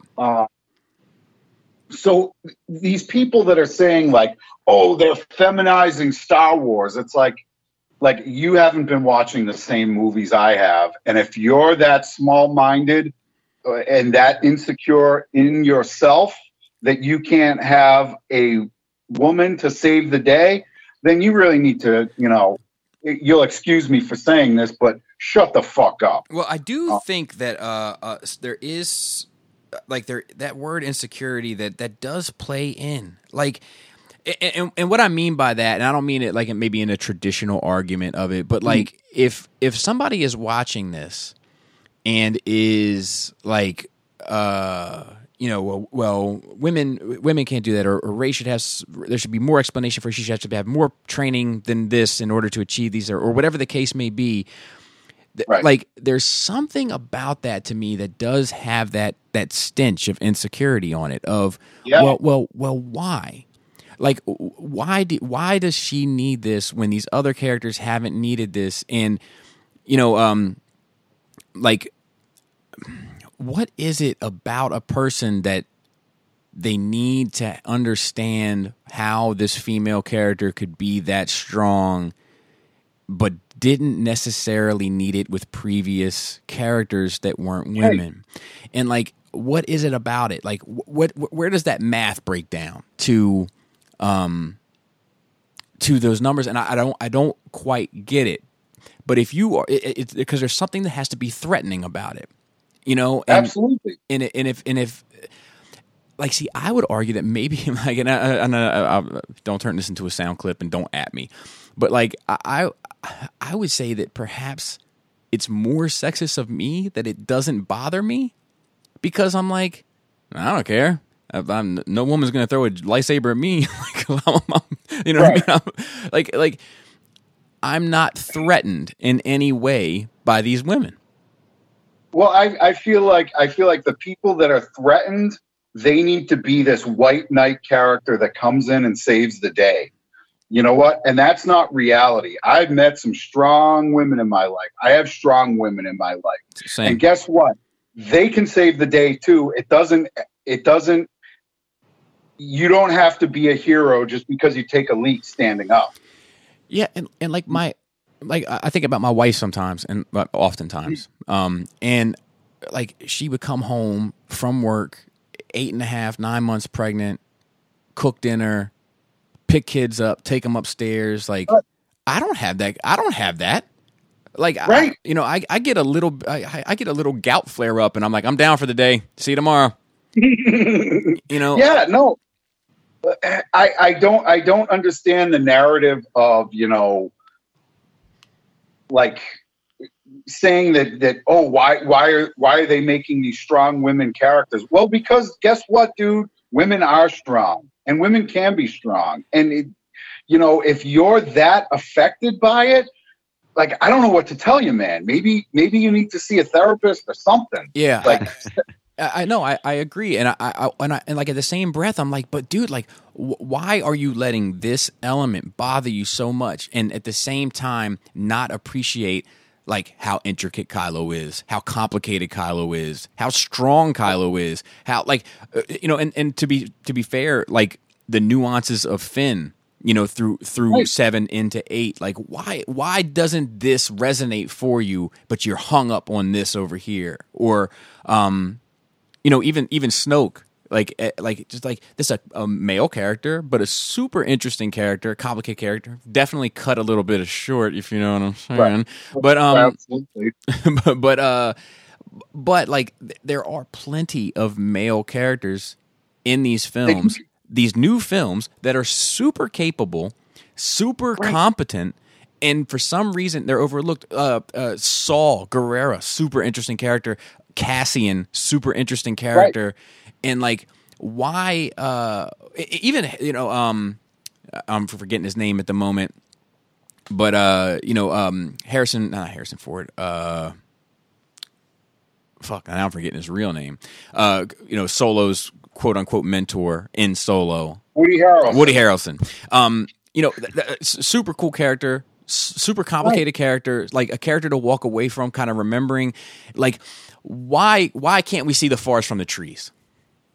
Well, I think people have, there again, I'll do another food analogy. You go out, you have a 3-course dinner, you have apps, dinner, and dessert. Let's say your dessert, the whipped cream was a little runny. There are people who like, the meal was awesome, everything was great except for this. But then there is this minority of people that would be, the whipped cream was runny and it ruined my entire meal. It's like the littlest like thing that goes against your sensibility is a thing that some of these culture vultures, just prey upon and just pick apart and like can't like you said see the forest for the trees. And it's like, there was all this great stuff and there was this minor little thing that bothered you for some unknown reason, and you just let it ruin your entire experience. I don't understand it. Yeah. And I don't. Yeah, no, I agree. And I think that it's like, I don't know. I feel like we see this in other stuff and it doesn't hit. It's like there's something about the Star Wars water that it's like people are looking for a reason. And I'm not sure I totally get why. Like the whole A-Force thing in Endgame. Doesn't get the same. There's a little bit of it. There's a little bit of it out there if you look hard enough, but it doesn't get the same reaction. The whole, Captain Marvel saves the day in that film, right? And like it doesn't get the same energy, and I'm like, I don't understand the inconsistency there. Why do we accept this, and not accept this? Yeah, right. And I'm thinking maybe because it's a ratio thing, there's so many male characters, and strong male characters, strong female characters, but there's so many that like the odds are, I don't know. I like this is me trying to make sense of it. I don't have the answer, but neither do I. I often wonder if it's the fan base. I feel like there are a lot more female fans of Star Wars, if that makes sense, that kind of grew up with it, that have been fans for a while. And like, I just feel like the level of neckbeard of Star Wars fans, like, for the most part, I would say that most Star Wars fans are 100% legit. I'd be happy to have a cup of coffee with them. If I still smoked, smoke a butt with them and talk about Star Wars. But I feel like the bad Star Wars fans are so, like, it's just such a level of hatred and, this is my thing and I don't want anything to intrude on my thing.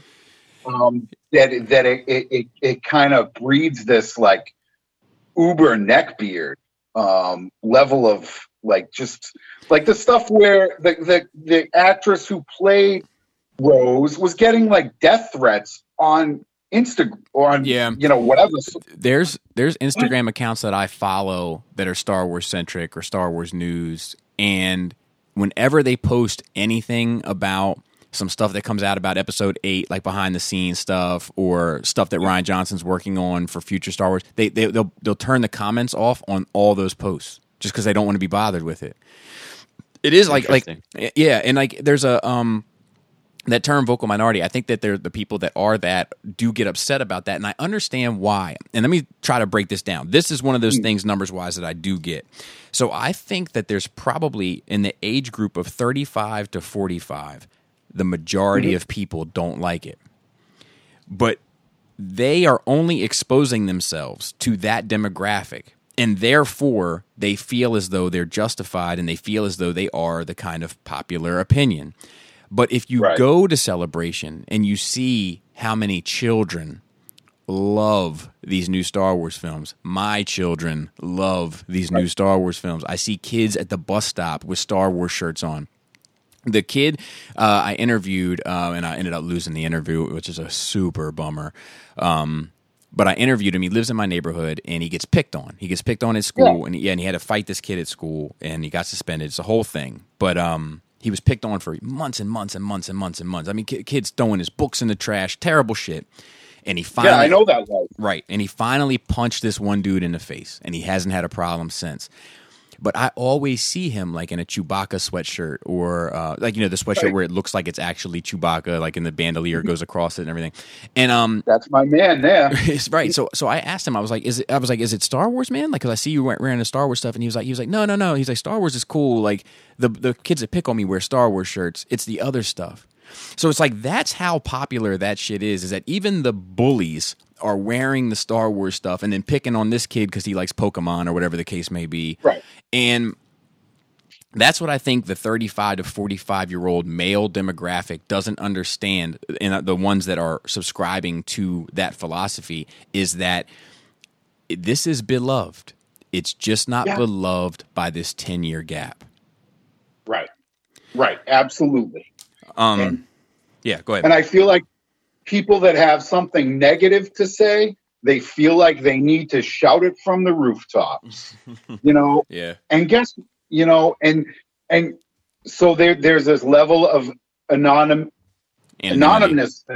Yeah. That, I can say whatever I want and there's no consequences. Yeah. I take a very hard line. I don't post anything online that I would not say to your face. Yeah. If I don't have the stones to say it to your face, I'm not going to say it online. And I'm also, if there's something that I particularly don't like or agree with, and I'm scrolling through my Facebook feed or whatever, guess what I do? I scroll on by because I ain't got time for that. I really don't. Yeah, I get in, and we got to wrap this up, but like I had a conversation with a friend of mine, a guy who I consider a friend anyway, this guy Todd, and he didn't like being called the vocal minority. He doesn't like 8. He thinks it's all SJW stuff, and he was like, look around on YouTube and tell me if I'm the vocal minority. And I was like, well, see, that is my argument. My counter argument to that is like, okay, dude, well then now find me somebody on YouTube under 30 that feels the same way. Right. And, it's just this one particular generation, and I think that a lot of times it's like this stuff goes on, right? And because there is like with social justice or whatever you want to call it, there is the pendulum can swing too far. Absolutely. Where there's something going on actually in near where I live where I don't want to get too much into it, but it's a political thing, and it's edgy, but it's like a certain line of questioning that cops are asking, and it's not a violation of anyone's rights. It's just a line of questioning, and from those questions, they have removed 1,600 convicted violent criminals from the area.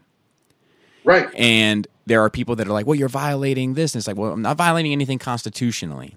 But like, so that might be an extreme of the quote unquote social justice, whatever. And I think that sometimes that stuff comes out in the ether. A time where Dave Chappelle can't make a joke and we all can't look around and laugh with each other about these jokes where, 10, 15 years ago, he would joke about black people, white people, gay people, straight people, pedophiles. Right. And we would all sit together and laugh at each other and laugh with one another. And that era is so far gone that I think that people can be so hypersensitive that people try to balance the scales, but they try to balance them by standing so heavy on the equal and opposite side, where if more of us just planted our feet in the middle, maybe we could balance it out that way. Yeah, no, exactly. And I get a good friend of mine called me a transphobe because I was like, you know what? I'm not super comfortable with a trans woman competing against my 16-year-old daughter in a combat sport. Right. Right. No, I get it. I get it. Like, there's, the thing is like we're going through these changes as a culture, as a society, and we have to work through it to find out what the best scenario is for all. And there's going to be growing pains during that process. But if we can't have the dialogue, if we can't question things, if we can't come up with reasonable what are you supposed to do in marriage that I'm not very good at? Compromise. If we can't come up with reasonable compromise, then we're never going to move forward. We're always going to be stuck in this kind of stalemate. Right. Right. You have. I think the biggest problem with all the SJW stuff and all of that is not having the confidence in your own specific side of the argument to be able to listen to somebody who's coming from a totally different place and saying and unpacking what they have to say and listening to them with an open mind and not being that person that's just waiting to talk, to actually being able to take that information in, process it, and be able to retort and say, okay, well, I agree with it because of X, Y, and Z, or I disagree with that statement because of X, Y, and Z. We're so quick to paint to other everybody. Well, they're a Republican, or they're a Democrat, or they're an SJW, or they're alt-right, or they're blah, blah, blah, blah, blah. Right. And there are lines, if somebody's straight up, like literally got the swastika tattooed over their chest, like, I got no time for you, homie. Sure. Like, you can go fuck yourself with all that. But I think we need to be able to listen to people's, gripes and say, okay, well, I see where you're coming from, but this is really what they were saying with that. And I think it comes down to, Star Wars too, where it's, what didn't you like about this? Well, I didn't like this, this, and this. It's like, okay, well, you do realize that these female characters throughout the entire history of Star Wars have all been super capable. So this isn't a new thing. So if you're upset about that, then I don't know what you're doing even watching the films to begin with, Right. And I also think that, like, two things that, like, it's okay, like, sometimes, like, once again, that equal and opposite reaction being so strong, like, it's okay to be like, look, like, I'm not crazy about Holdo as a character. I think she's fine. She doesn't bother me. I don't hate her or hate her character, and I think that the movie would probably be better off had they put Admiral Ackbar in that spot. Right. But if you hate that character, but I'm like, okay, if I put Admiral Ackbar in that spot and he says those same words, do you hate that character? Then you don't, then there's an issue. But if you put Ackbar in that spot and you still hate what that character does and the decisions they make, then okay, cool. Now we can have a real dialogue about it. Right. And I also would advise anyone listening in any capacity to be wary of subscribing to any group and then thinking that because you identify with a particular group, whatever that group may be, Republican, Democrat, PTA, you know what I mean? Like, whatever that group is doesn't mean that you have to believe everything that the group believes in to the letter. Absolutely. You can say, you can be like, look, I'm a part of this group because I identify with the overwhelming majority of morals, ethics, values, views, whatever the case may be. But you know what? At the same time, I'm not going to go ahead and go down the line with A, B, and C because I don't necessarily agree or believe in that. And that's fine. Like, it doesn't have to be all or nothing. But anyway, Gord, do you have some questions for our guest today? I do. What is your favorite lightsaber color? Actually, real quick, Matt, there was one other thing that you wanted to add. Go ahead. So, in my opinion, it's like some people like chocolate, Some people like vanilla. It doesn't mean that one of us is right and one of us is wrong. But at the end of the day, let's be civilized about voicing our displeasure as a whole. Let's be constructive about our criticisms. Not that I'm saying that anyone who listens to this is gonna, do let's stop with the goddamn death threats. Come on. People are trying to make a living. People are trying to live their lives. Let's be better people about how we voice our displeasure. Yeah. I guess is what I'm saying. I hear you. Well said. Gort, what do you got? Well, moving on into the questions. What is your favorite lightsaber color? I'm going to have to say blue. Blue? Blue. Obi-Wan. That's what Obi-Wan rocked. I've been hearing a lot of purple lately. But, good for a change. What is your favorite faction in the movies? Wookiees? I like that. All right, jetpack or lightsaber? Lightsaber all day. We can by the films, jetpack never works out well. Are you sure? Yeah, I'm pretty sure. All right. Who is your favorite female character? Ooh, that's a tough. I'm going to say Padme. All right, good choice. What is your favorite line of dialogue by Chewbacca, and can you please recite it for us?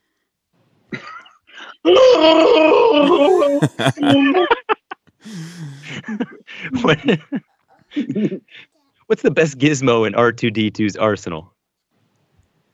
I'm gonna say that little zapper thing, the stun gun. He was rocking a stun gun well before anyone even knew what a stun gun was. He's an innovator and a pioneer in stun gun technology. Truth. All right, Bobby, you have some? Yes, I do, but I'm going to forego them because we kind of went over in our other conversation, and my kid needs some Octonauts attention, so I'm going to let it go. But Matt, I do want to thank you for coming on today. No problem. I did appreciate the conversation. It was nice to finally get a chance to talk to you as well. And, absolutely. And Gort, thank you for hosting. Pleasure. All right. We'll be back in 2 weeks. All right. Matt, is there anything you want to say? You could find where you want people to follow you on anything or like you on anything? Or is there anything that you want to say while you have the opportunity? I'm on Facebook under Matt Hurd. If you want a friend request me, that's fine. I don't post very often. You'll see me bouncing around the realm of collectors. That's pretty much it. I don't do the Twitter or any of that other stuff. I'm pretty low key. If somebody would like to do carrier pigeons, I'm into that as well. So that's cool. All right, smoke signals. We'll see you guys in 2 weeks.